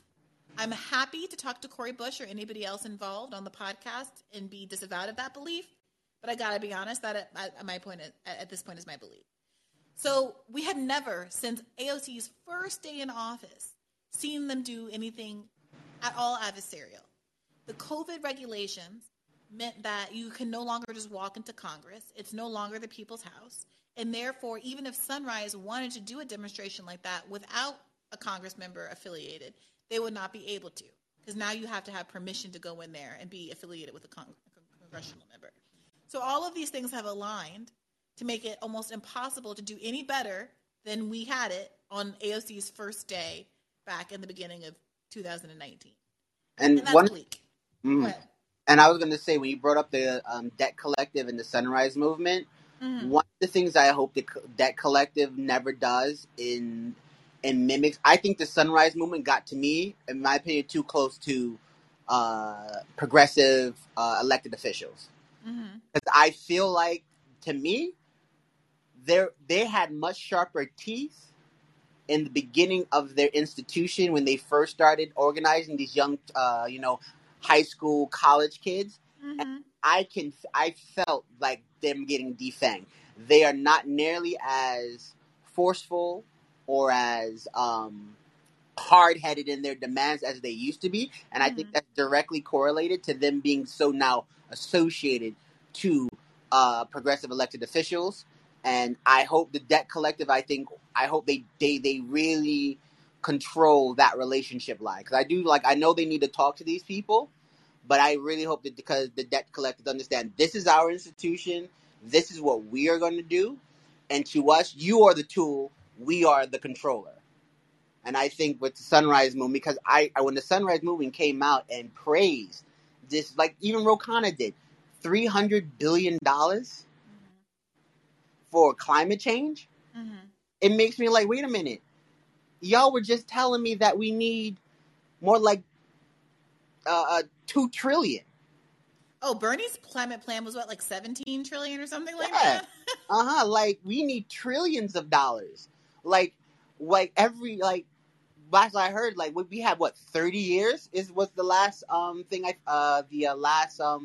projections before it's like almost 30 years of actually really changing what we're doing, unless it's doomsdays. And like, because all the projections say we're going to hit 1.5. Most likely, we're probably going to hit 2. Like 2 degrees, like between 1.5 and 2 degrees is almost like a foregone conclusion. We will hit that, but we can still mitigate it to a point where we don't get to 3, where it's doomsday. And that's going to take trillions of dollars. And we don't have time to wait another 8 years. and unfortunately, I think what's sad is because of their unwillingness to look at this bill and being like 300 billion is not enough, and I'm going to throw it out the window because 300 billion is not going to do anything. Yeah. I What's would, so I funny? would, You're saying 300 billion, and I'm thinking, oh yeah, that's the number that the student debt cancellation is going to quote unquote cost. We all know MMT. Don't at me, but that's the price tag on it, as it were. And I'm like, okay, so you're telling me that the biggest climate reform in the history of the world is equivalent to the interest that you're foregoing from a bunch of student debtors? yeah, Are you saying that me and like the 44 other million people, well, not me literally because my debt's not involved in this, but 44 million odd student debtors in the United States of America could have bound together and solved climate change better than the American government if our loan payments were going back to environmental causes instead of like Navient? uh-huh. It makes, and unfortunately, because I think you brought this up, maybe I wasn't sure. I think it was one of your one of the debriefs you did, where you said that climate change is not going to come into effect until the market demands it, and that's unfortunate because I was somewhat on the same level because I always tell people like, listen, I'm going to tell you this right now, we are not going to fix climate change until a major city is pretty much destroyed. Well, look at what's going on in Pakistan. Yeah, but you know what? Who in America? Who in what major industrialized country really cares about Pakistan? And we have to like say that. Like, unfortunately, I'm devastated about what's going on in Pakistan and many of the other, unfortunately, smaller island countries who are already suffering the effects of climate disaster. And probably that's what we need to start calling it, climate disaster, not climate change, because it is It's here. It's not changed. it's Like here. it done changed. It doesn't change. It's a disaster. But if you look at, whether it be North America, whether it be China, whether it be, any of the major European countries, they unfortunately don't care about what goes on in Pakistan. And the people, not to say the people don't care, because the people are just ignorant. They just don't like, oh, I don't know, Pakistan. They see the videos and like, oh my God, that's so sad. But they're so busy with their own, troubles and things like that they can't put two and two together. And we're also confounded when it comes to one of the things about climate disaster that sucks is that we as humans, we're not made to really be able to plan so far out in the future. Like, we are very like, more present based creatures. Like, okay, a couple of days, a year at most. So like thinking about something that's not going to happen for like 30 years, but in reality, what it is it's little changes that occur every single, passing month and so forth and so on. And it's just troubling when our our quote unquote biggest fighters are so complacent when they get like $300 billion. When you were telling me that we need, like Bernie Sanders, 17 trillion. So to me, when I see you say that, when I see Bernie Sanders applaud this bill when he was saying 17 trillion, it makes me, you like you always say, you always talk about how you don't want to be seen as, I forget the word you use, like not justifiable. It makes me question him now. It make like you said 17 trillion, but now you praising 300 billion. That's the fundamental thing I don't get. And guys know I've been saying this forever. Like, either you meant it or you didn't. Either you were lying to all of us to get our $27 and get us involved in this campaign because everything was super exigent and people were dying and the climate and blah, blah, blah. Or you were just blowing smoke up our asses. Which is it? If it's really that exigent and you meant everything that you said, you need to be fire, hair on fire, pulling, like running around like a cartoon character trying to do whatever you can to push the Biden administration. And the alternative is that you lied to us. Yeah. You can't have it both ways. And you can't expect people to want to come to the table again next time. And you guys will see, like, Crystal and I, debated this a little bit on this upcoming episode because, we were talking about potential progressive challengers in 2024. And I think that this is something that really needs to be resolved and that a challenger is going to have to take on head on. Why should I believe you this time? Yeah, sure, I might vote for you, but am I going to work for you? Am I going to knock doors for you? Am I going to give you so many small dollar donations that you out fundraise everybody else in the in the pack the way that Bernie was able to do, despite not taking corporate money? Like, that's a big if. And maybe we're some fringe part of the left, and maybe we ultimately don't matter, and the Warren voters will carry this progressive challenger through. But I don't know.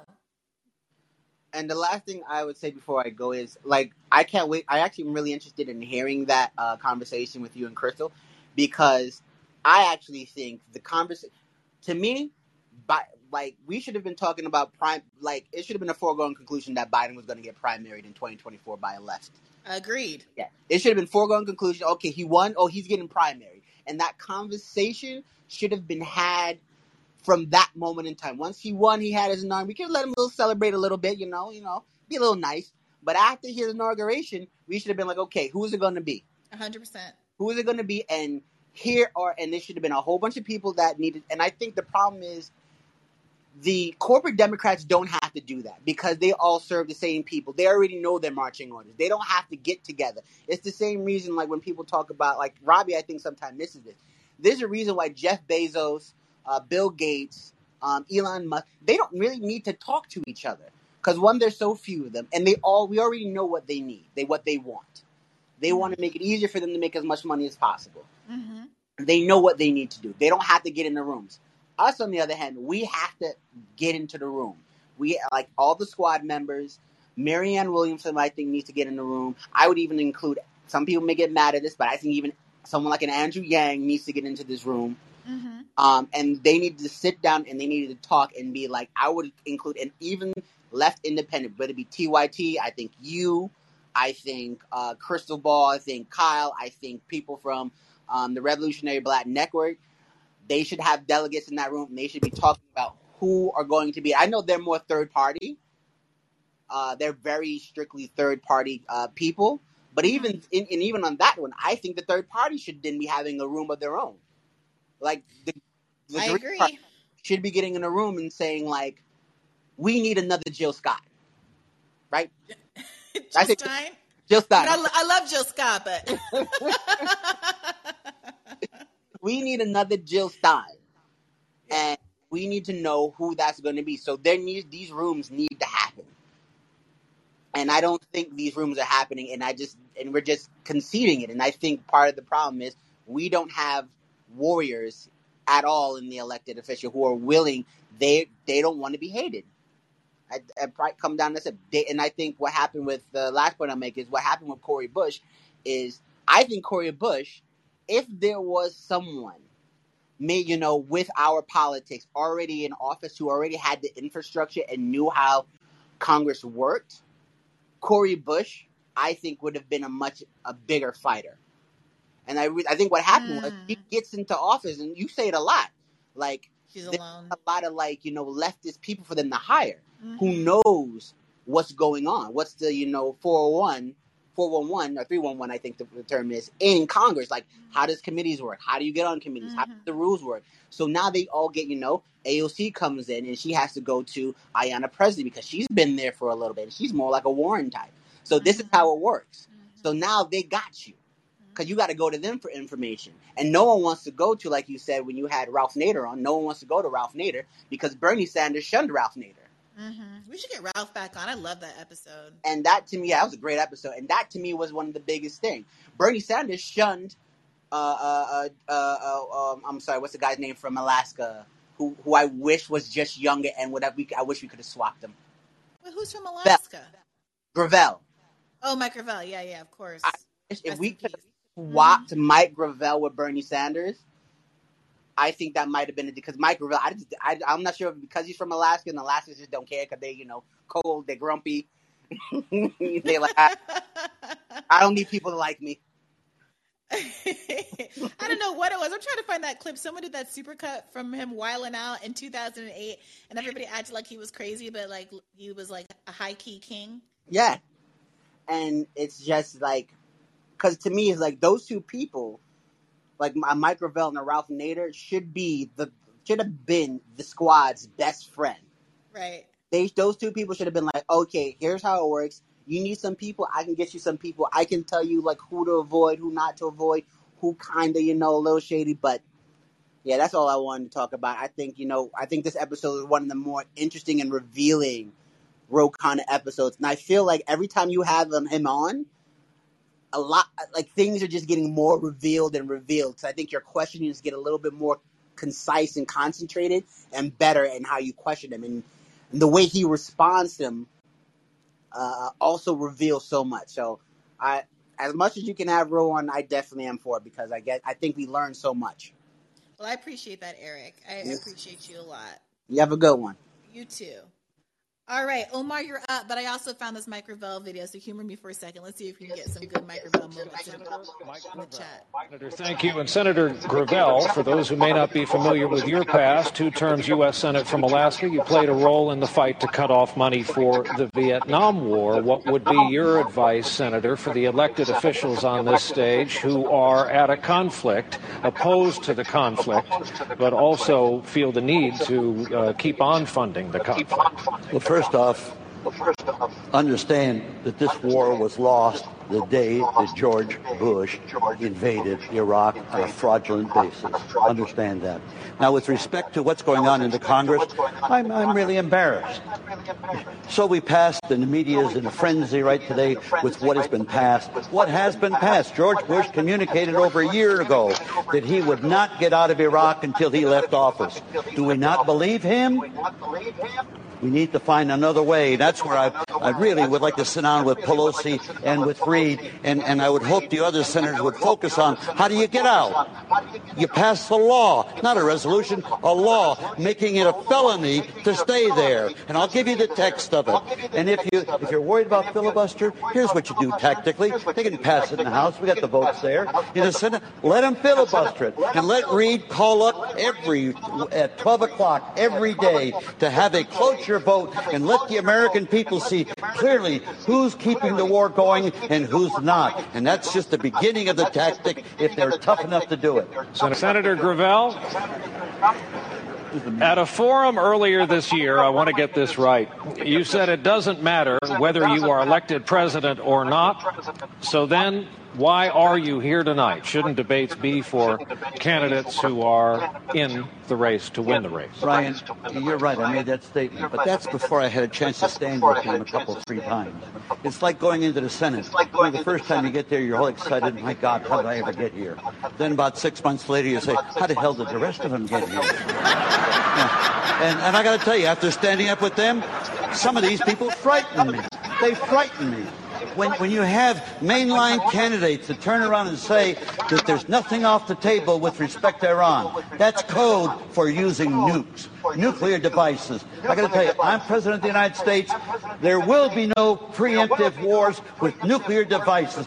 To my mind, it's immoral, and it's been immoral for the last 50 years as part of American foreign policy. Let's use a little moderator discretion here. Senator Gravel, that's a weighty charge. Who on this stage exactly tonight worries you so much? Well, I would say the top-tier ones.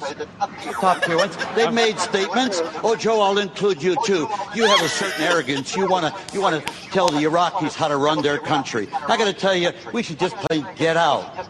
Just play get out. It's their country. They're asking us to leave, and we insist on staying there. And why not get out? What harm is it going to do? Oh, you hear the statement, well, my God, the soldiers will have died in vain. The entire deaths of Vietnam died in vain. And they're dying in vain right this very second. You know what's worse than a soldier dying in vain?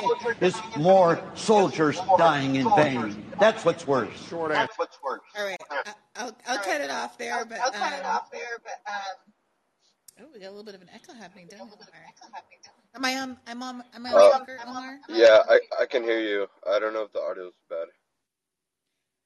No, it's just that we're hearing me twice. But if you can take me off speaker, I think that'll probably fix it. Okay, did that fix it? Yeah, that's great. Okay. What's on your mind, Omar? I mean, if our congressmen members had half that courage, I mean, LOL. I was just gonna share. Sorry, Bree, and it might sound like a little bit of personal venting of like personal spouts that I have with people on social media, but sure. I just feel like it gives a little bit of insight in terms of like the ideology that we see. Like with Ro Khanna, he made a comment saying like, oh, like if we happen to take Biden's promise to cancel all the debt literally, like that was our bad for taking him literally. I don't know if you recall that little bit. but but I encounter like the same kind of discourse, right? Which is like, I would repost Biden's website showing the promise to cancel all of the debt, and then you get this kind of rhetoric where it's like, oh well, can you tell me what better option I have because the Republicans, blah blah blah, evil Republicans, and then actually have the audacity to say, hey, and if you thought the promise meant to cancel all the debt, I have a bridge to sell you for taking it literally. And I just hear Ro Khanna saying something that virtually parallels that sentiment. And I don't know how libs get away with this kind of ideology.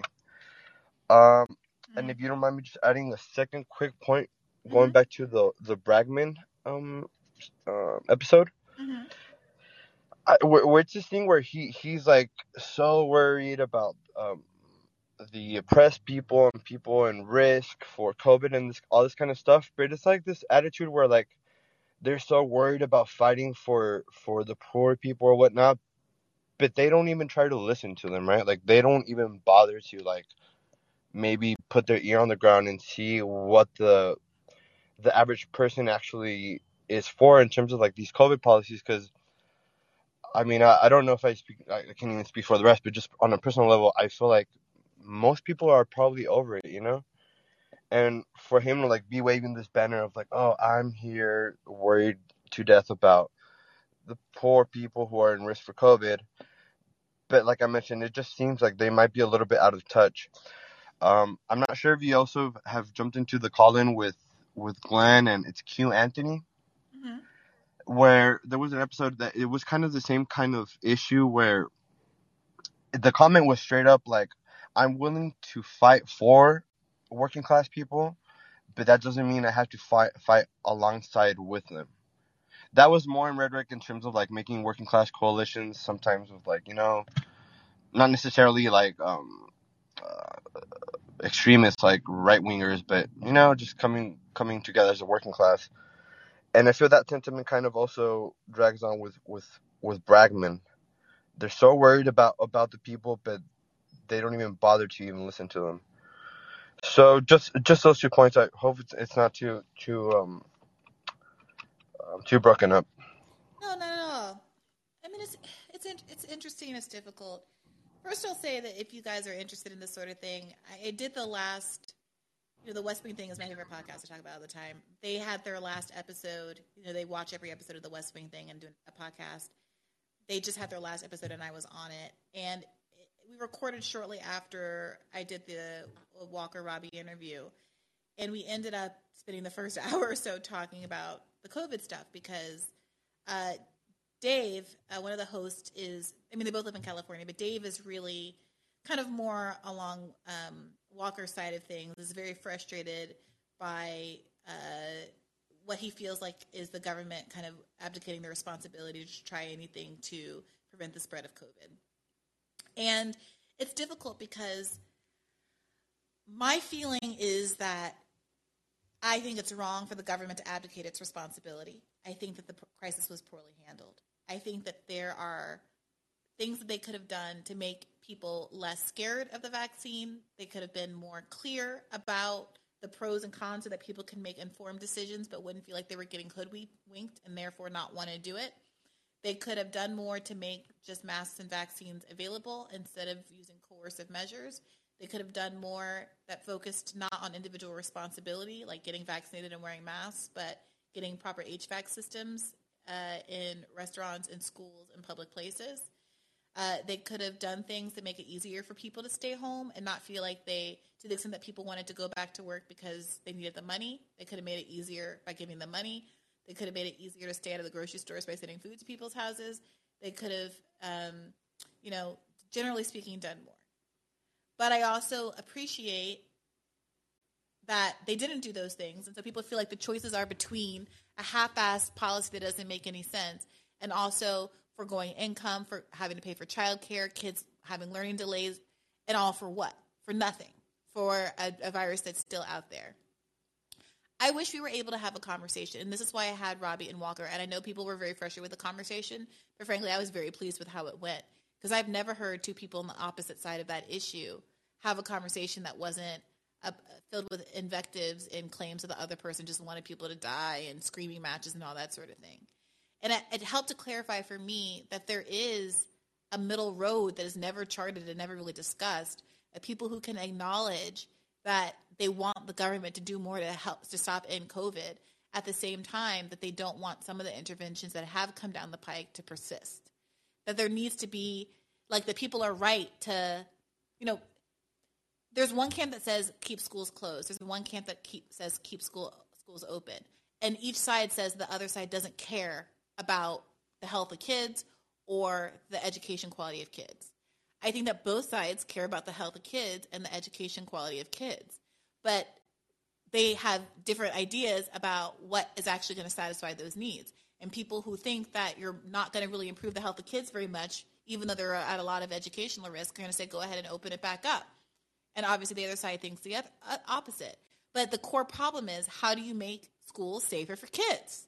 Alternatively, is there a way to get better remote education for the people whose kids are vulnerable and don't or can't go back to school?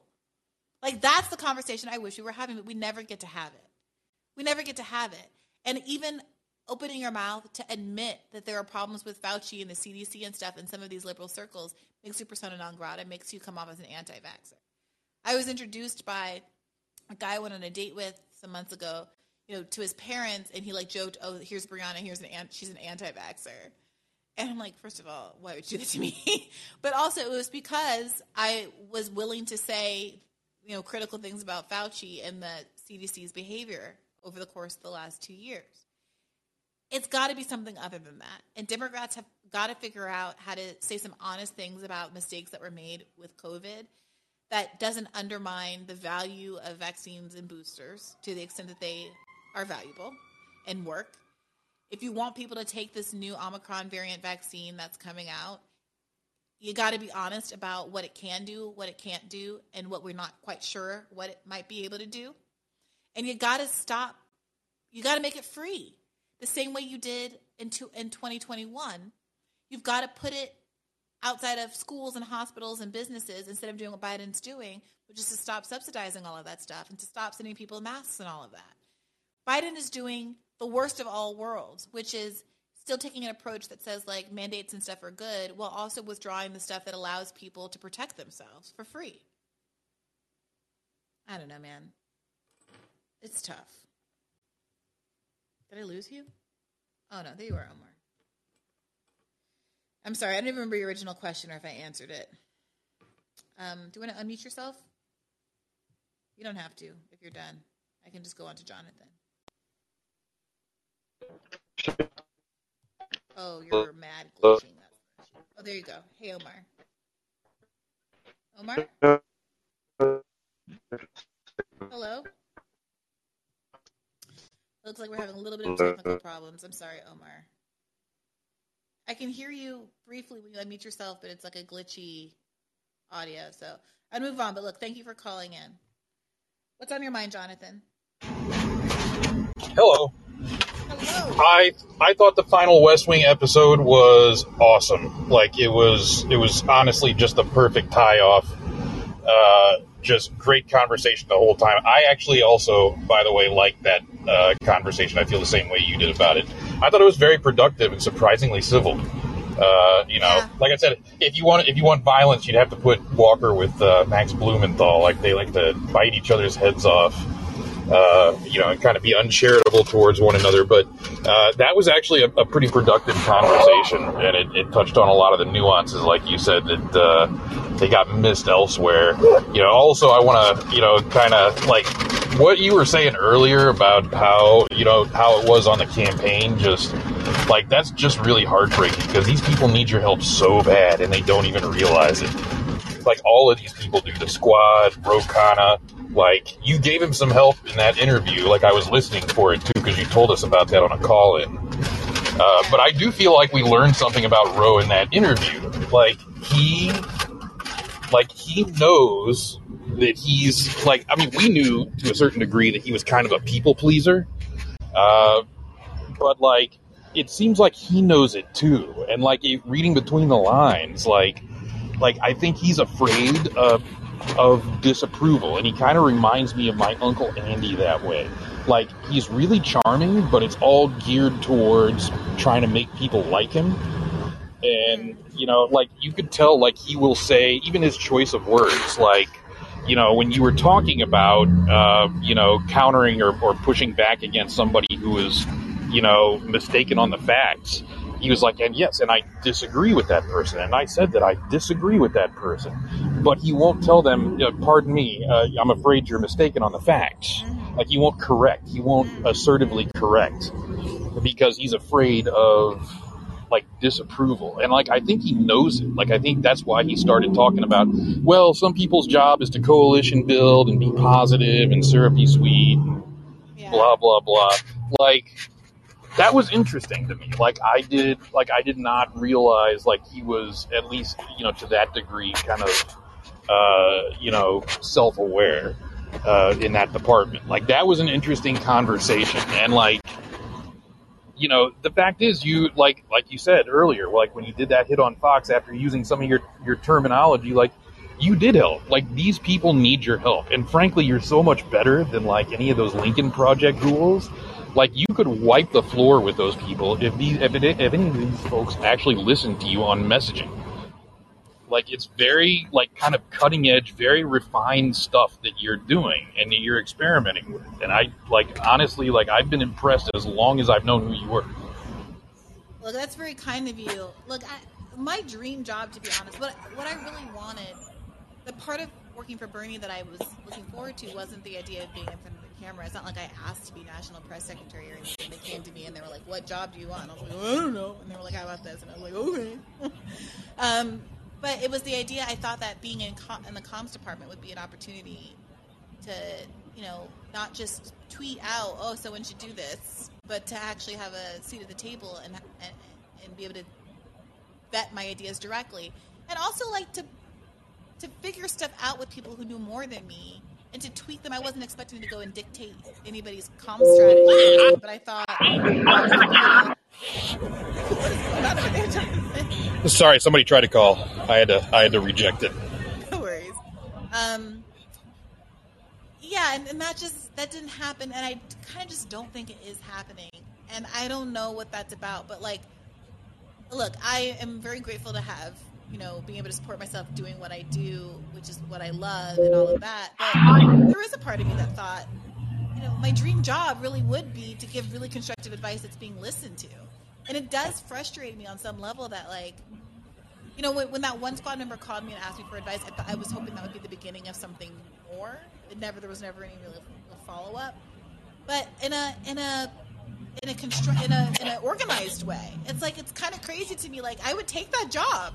You know, like, I would love to help. I would sincerely love to help, because as much as I believe in third parties and, like, don't put a lot of stake in the Democratic Party as a path to revolution, as a communications engine to popularize the ideas that we need popularized and kind of, like, lay the framework for people who are more radical, how could I not want to use that platform for good? And it's just, I don't know what that short-sightedness is. Or the idea that I am perceived to be someone I know who is good friends with AOC, who I met, like, on a dating app years ago. I saw them tweet a long thread. They had, like, no followers. Like, no one saw it but me. But they tagged Bad Faith in it.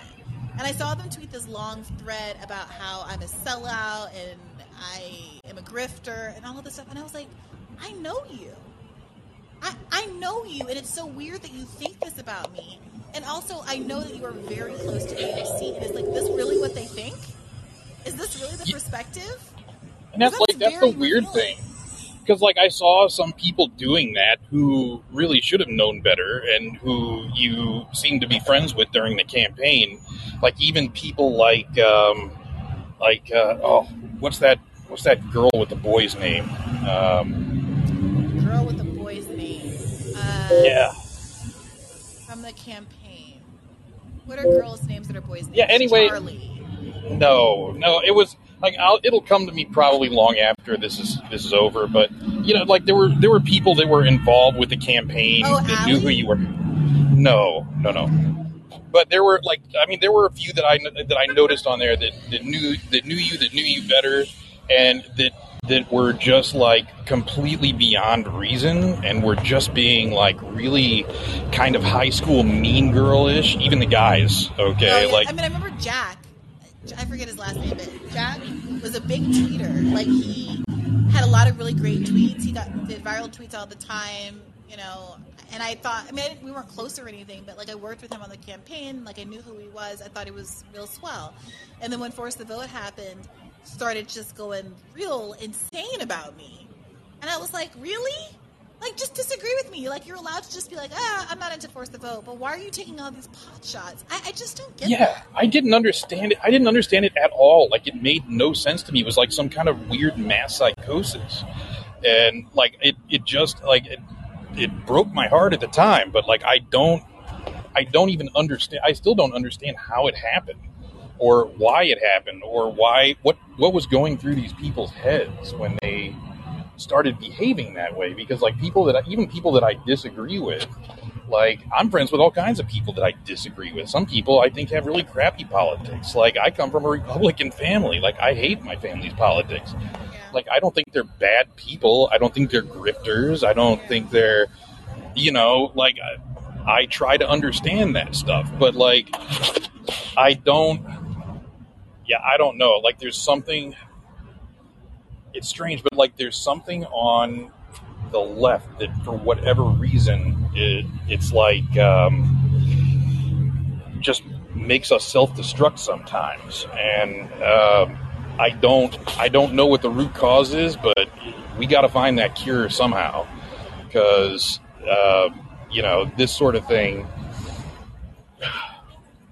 I mean, frankly, we're doing the other side's job for them when we behave that way. But I don't even know how I got on that topic. But it's just, but I mean, like, the fact is, like, a lot of these politicians, even the electeds and the people that want to get elected, they're just adrift in that department. And like, it's almost like for some reason they're completely clueless that they need help in that department, or that they could benefit from help in that department. And like, it's just it completely, like, when you talk to them, you even mention, like, it seems like it doesn't even occur to them. And even when I do those interviews with like candidates, all of those left, congressional candidates, Reverend Wendy, and even like why is my brain doing this? I just talked to her from Buffalo, and she got screwed. And why am I doing this? I know. You guys know what I'm talking about. Yeah, I know what you mean. Mine's doing it too now. I need to eat, obviously. Like, the point is, I am obviously not interviewing them because I want to hurt them, and I feel like the way I'm asking questions. First of all, if you've ever listened to the podcast, you know how this is going to go. Amy Villa, all of those people. And it's like, I'm asking you these questions as a way to try to guide you toward the kind of posture that I think would help you, if not win, then at least fundraise, because this is what the audience wants to hear. Like, this is what the left wants out of a candidate. And right, you're teaching them jujitsu. You're teaching them self-defense. Yes. Yes. And the idea that someone would listen to that and be like, you're antagonistic, or you're not trying to, all I'm trying to do is help these people help themselves, and they just, they either don't get you're it, arming them for war. Yeah, it's so odd to me. I don't know, man. And it's like, you do it so masterfully too. Like, basically, like, it may feel to them like an interrogation, but that's only because they haven't really thought through the kinds of things that they need to think through, and they need to be prepared when they go, out into that world and face these kinds of things. And like, they need to be able to convince people and make them believe that they're going to make a difference in the world. And at this point, like, they're completely adrift in that department, and they need the help so bad. Yeah. 100%. Sorry, India Walton. Thank you, chat. I don't know what's going on with my brain. Yeah, I don't know, Jonathan. We'll keep trying. For the record, I don't have any ill will toward any of those people, Jack or anybody else, the Force the Vote crew, except for Owen Higgins. He can go someplace with that. For the rest of them, I'm willing to forgive and forget. I don't know. I would harbor that ill will for you, basically until they show some genuine remorse for the way they behaved. Like, I would want to see genuine remorse before I'd be willing to forgive and forget. But I mean, I don't know. I'm not telling you what to do. Like, I can be bitter about it myself. Yeah. Well, look, I appreciate you as always calling in, Jonathan. I feel like I'm interrupting you in the middle of your shift. Are you out? Are you out on an EMT? Are you out in the Yes, streets? I am, but you know what? It's a welcome break and a breath of fresh air. And like I did enjoy this interview you did with Roe, and I did enjoy the Walker one. And your radars have been just banging all week. Like this last one was awesome. The one yesterday was like, oh man, everybody loved that one. Like the responses were just golden in the chats. I mean, in the YouTube comments. Yeah, that's the best. I love when people are like, why do you keep trying to reach out to like conservative audiences or not left-line audiences? And that's why. Like that's the kind of response that you're hoping for every time you do something like this. So it's been a good week, and I appreciate you calling in, Jonathan. All right. Keep it Later. safe. Later. Will do. All right, Sly. What's on your mind? Hey, co-host. I guess that's the streets talking about us. Like we peanut butter and jelly out here, you know? Like we Snoopy and Woodstock or something. I'm like, okay. You're such a trend. I would just put it out there, B. I would talk to you all day for free. Someone start talking, you gotta pay them. I would talk to you all day. Don't let them. Don't mind none of that. But are you going somewhere? Because when I hopped into, you leaving Rising? No. I thought you meant going somewhere tonight. Yeah, I have a flight at 10:30ish, so I'm gonna have to get off of here soon. Catching flight, my feelings. Okay, I ain't mad at you. People, when you logged on, were talking about Ryan and Emily going to Breaking Points and leaving Rising. Ryan and Emily going. Oh, they did. Oh man, they doing some stuff. The Breaking Points. They getting. I'm waiting till they get you. They about to offer you a contract. Or us? No. I guess us. Are they offering us a contract? What's the deal? No, honestly, I don't know. Like, I don't think that people leaving. I mean, Kim obviously had her issues with the Fauci. With the Fauci interview, which I think is frankly legitimate, but I think that unfortunately, because of someone who keeps leaking stuff to the Daily Beast and all of these articles that keep getting written, like there's this perception that it's something wrong at Rising that I think is not really fair to Rising and is a little frustrating. But, Kim had her own personal reasons, which I respect, for leaving that had nothing to do with anything except for, like, the Fauci interview.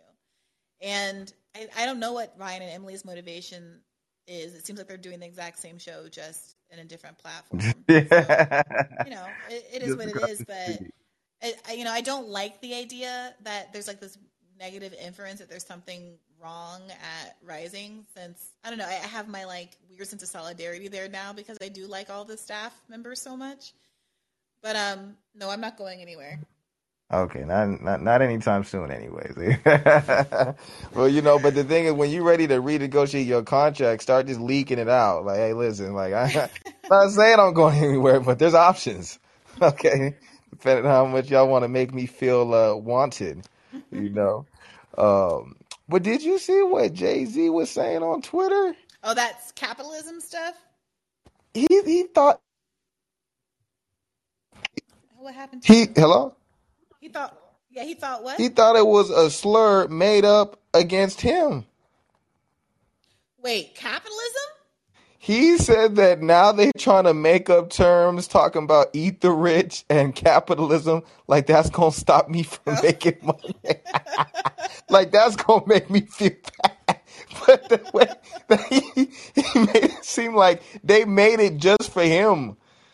Yeah, so I just saw like the tweet. I didn't get into all of the. You didn't hear the Twitter space? No, there was a Twitter space. Oh my gosh. Yeah, it don't, if you would have heard, it was like a minute, I think maybe 2 minutes long. You could just tell he don't read nothing. He don't read nothing. I was be surprised if he even read his contract. He don't read nothing. Wait, I got it. Wait a minute. We're just going to listen to this right quick. Play it.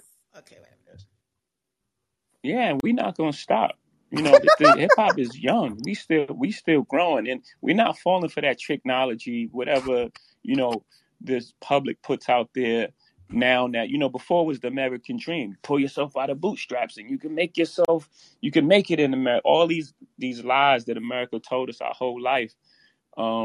And then when we start getting it, they try to lock us out of it. They start inventing words like, capitalist and, things like that. I mean, we've been called nigger and monkeys and shit. I don't care.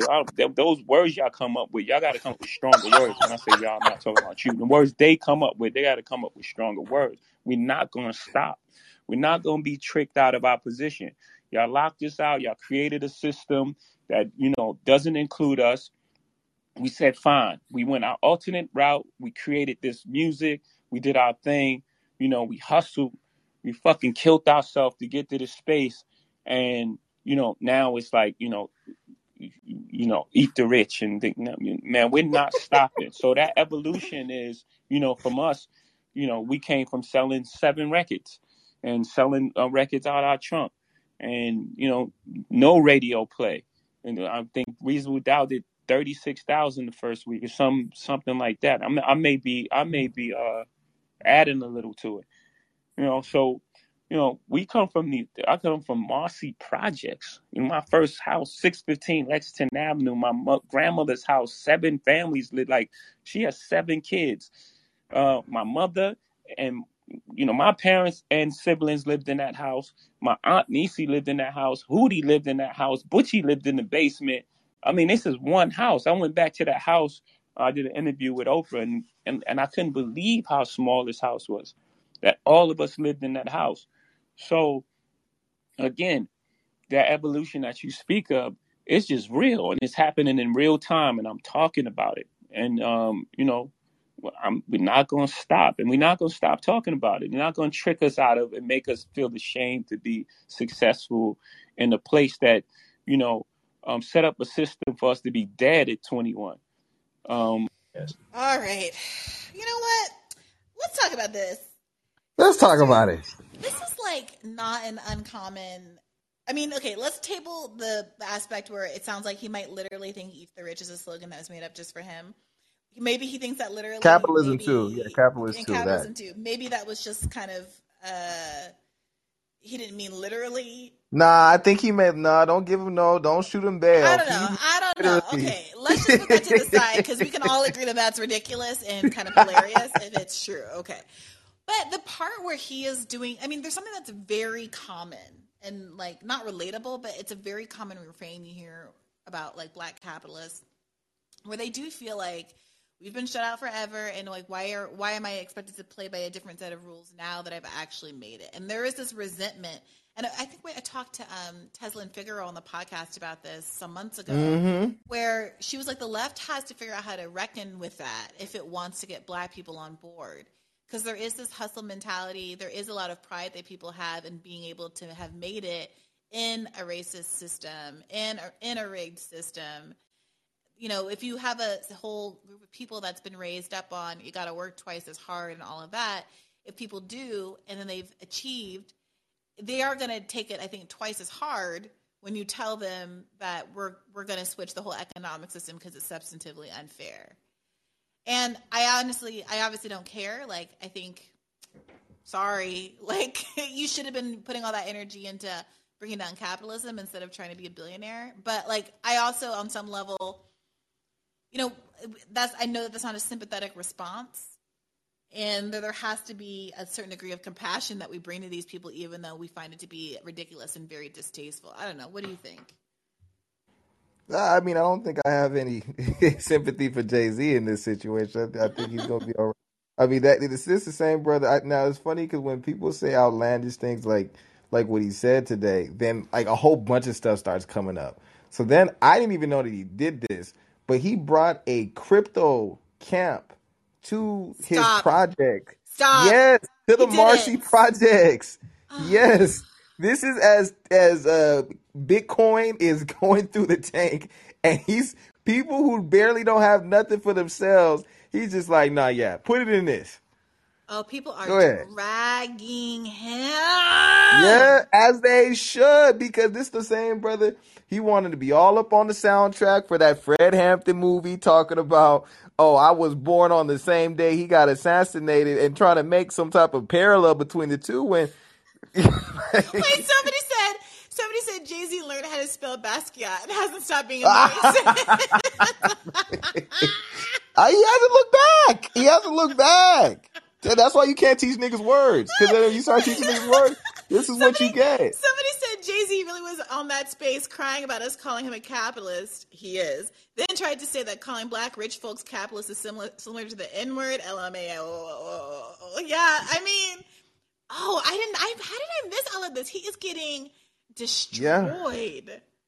Because he's trying to have it both ways, and you can't be the man of the... And that's the thing about it, is that he tries to straddle this thing. You saw he did the same thing with the NFL Kaepernick thing, and he's just trying to get a deal. You see the same thing, and I hate that he's doing it, and I hate that he's bringing in people like Meek Mill to do it as well. But all this bail reform thing, but then what he's really just trying to do is just invest. He's investing a lot of money in the probation system and the technology that's going into that, so they can watch you while you're at home. And like, yeah, again, he's like, just be what you are. If you want to just be a cap, that's fine, bro. But then like all this other stuff is like, is extra. And into what you were saying about Tesla's Figaro point, I get that too. Like, entrepreneur, you want to have your own business, ownership, things like that. Well, let's start from an earlier age, because this is something that because he said all this, I got to make a lesson plan for my students about Jay-Z. So, so my kid's not aspiring to be that. Now he got me over here in the lab trying to create. But instead of, when we talk about businesses and stuff like that, let's start introducing to the kids concepts about worker co-ops. There's a African proverb. I'm Nigerian. If you want to go far and go fast, you go alone. But if you want to, what's that? If you want to go fast, go alone. Go alone. If you want to go far, go together. If you want to go together. So when you start talking about a different concept in terms of like what a business can look like, and you would get a lot further if you didn't just put all that responsibility on yourself, but then you can share it with the people that you come up with in a much more equitable way across the board. Start having those type of conversations from a young age, and then you can still have your own business and feel like you own something, whatever, and then you're not exploiting people. Because that's the biggest thing about it. Like, Jay, nobody's mad at you for having nice things. But then when you get to the point of having nice things, to the level he's at, there's exploitation, that's involved in it. And listen, so when we talk about eating the rich and getting all the billionaires out of here, we might save the black ones for last, but like, we might put you and Rihanna, and then I'm still kind of holding out on LeBron. There's something about LeBron that make me want to just be like, he's close. He almost had it with the protests, and then Barry got in the way of that one, if anybody knows LeBron or Cardi B or has a way to get us in touch, like, I know people think that I'm a real cornball for thinking that anything's going to be happening. Like, the revolution's going to happen with one of these celebrities. But I'm telling you, if we got a couple of them to tip, it wouldn't hurt. I'm looking at Lil Baby, too. The kids, they love Lil Baby. I don't know if you listen to Lil Baby. Does he have good politics? Was he the one that got in trouble for saying he was going to shoot somebody at a concert or something? Wait. Let me not mix these people up. Let me not slander anybody. I feel like he was just in trouble for something. Atlanta's hot right now. Let's not just go throwing allegations on. They just got Young Thug and it was the homophobia. What did he do? He said something about Lil Nas X. Do you remember this? Don't make me go back to like 2020. No, I don't think Lil Baby did. Yeah. Okay. Wait a minute. Oh, he said that thing about raise your hand if you don't have AIDS or something. That was the Baby. Oh, I'm sorry. Who are you talking about? I'm sorry. I'm 37 years old. Leave me alone. Which one of these little ones are you talking about?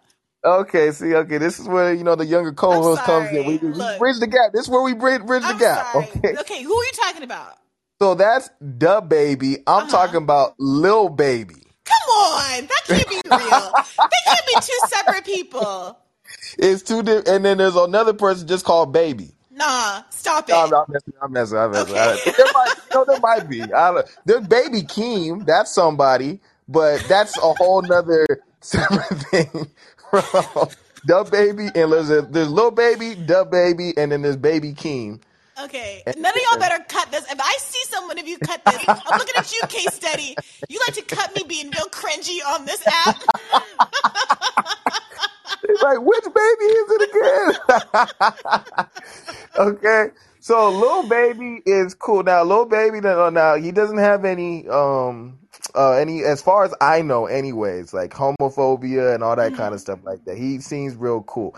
He actually just came out with a documentary. I'm gonna show my kids his documentary real early in the game, but then he is somebody that definitely understands.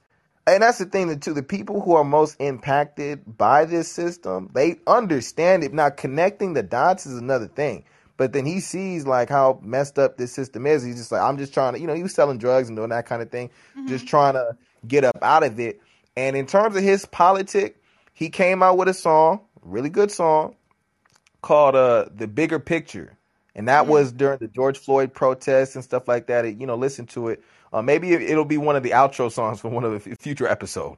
But then the sad thing about it, right, is that they kind of know a little bit, but then it's not really connected. So the thing that broke my heart, I just seen it yesterday. Guess who tried to sit down with this brother? Because she knows everybody watching him. Kamala He's from Harris? Georgia. Just guess. He's from Georgia. Stacey Abrams. Yes. Yes. She's And I'm thinking smart. the whole time I'm thinking in my head, I'm like, bro, you don't even know she's trying to build a cop city. You don't even know.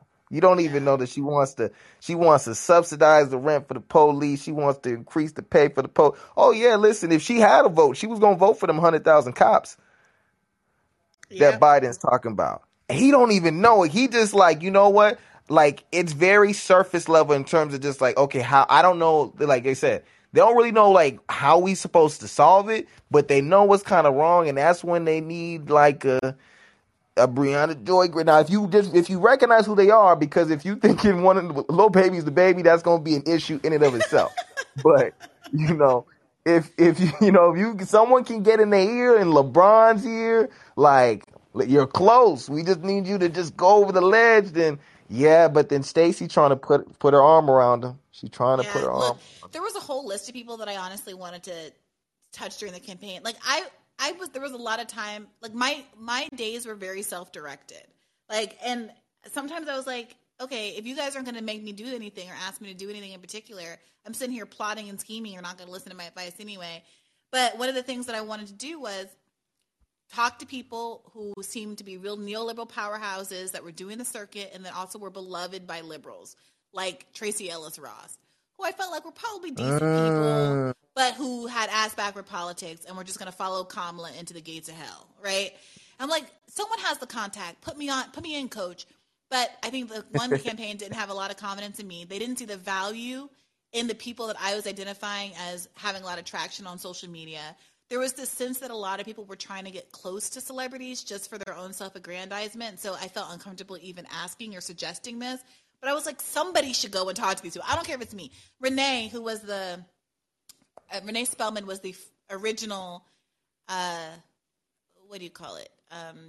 Deputy campaign manager. And she's great. And she used to work for CAA, the talent agency. And she was the source of a lot of our contacts, like the Cardi B contact.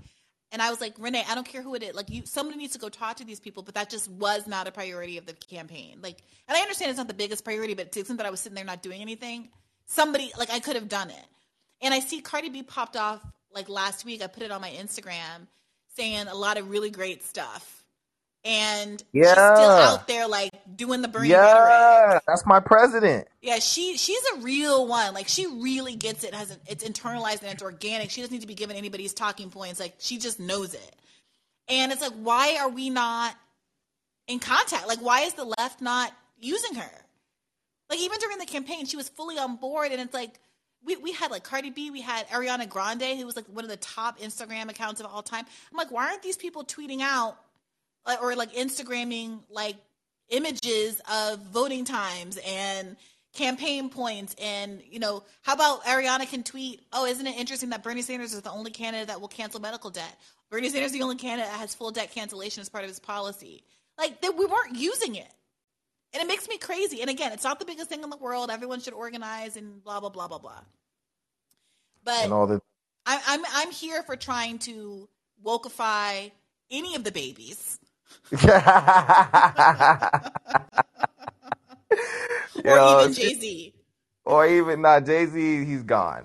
Some people, he's gone. You could just, I mean, that brother really said that out there they're trying to trickology us into thinking like, no, man, like, and again, my biggest thing with him is just how he tries to straddle the fence, and you really can't. And the thing, oh, No Name, you know what? I don't know if she'd have a conversation. I like No. Do you know who No Name is? Yeah, of course. She Okay. is gone from social media, and I feel like it's just not talking to anybody and doesn't want to get pitched or anything. She does, yeah, she doesn't. Because she's really about it. But so that's the thing. So I think about now when people talk about getting these these celebrities and athletes and things like that involved, you always gonna have one person that's gonna bring up that Malcolm X quote, that video where he's just like, how come it's in the black culture where we have our actresses and athletes be the spokesperson? Someone's always going to resurface that quote. But the thing is, to me, honestly, people be like, oh, we expecting.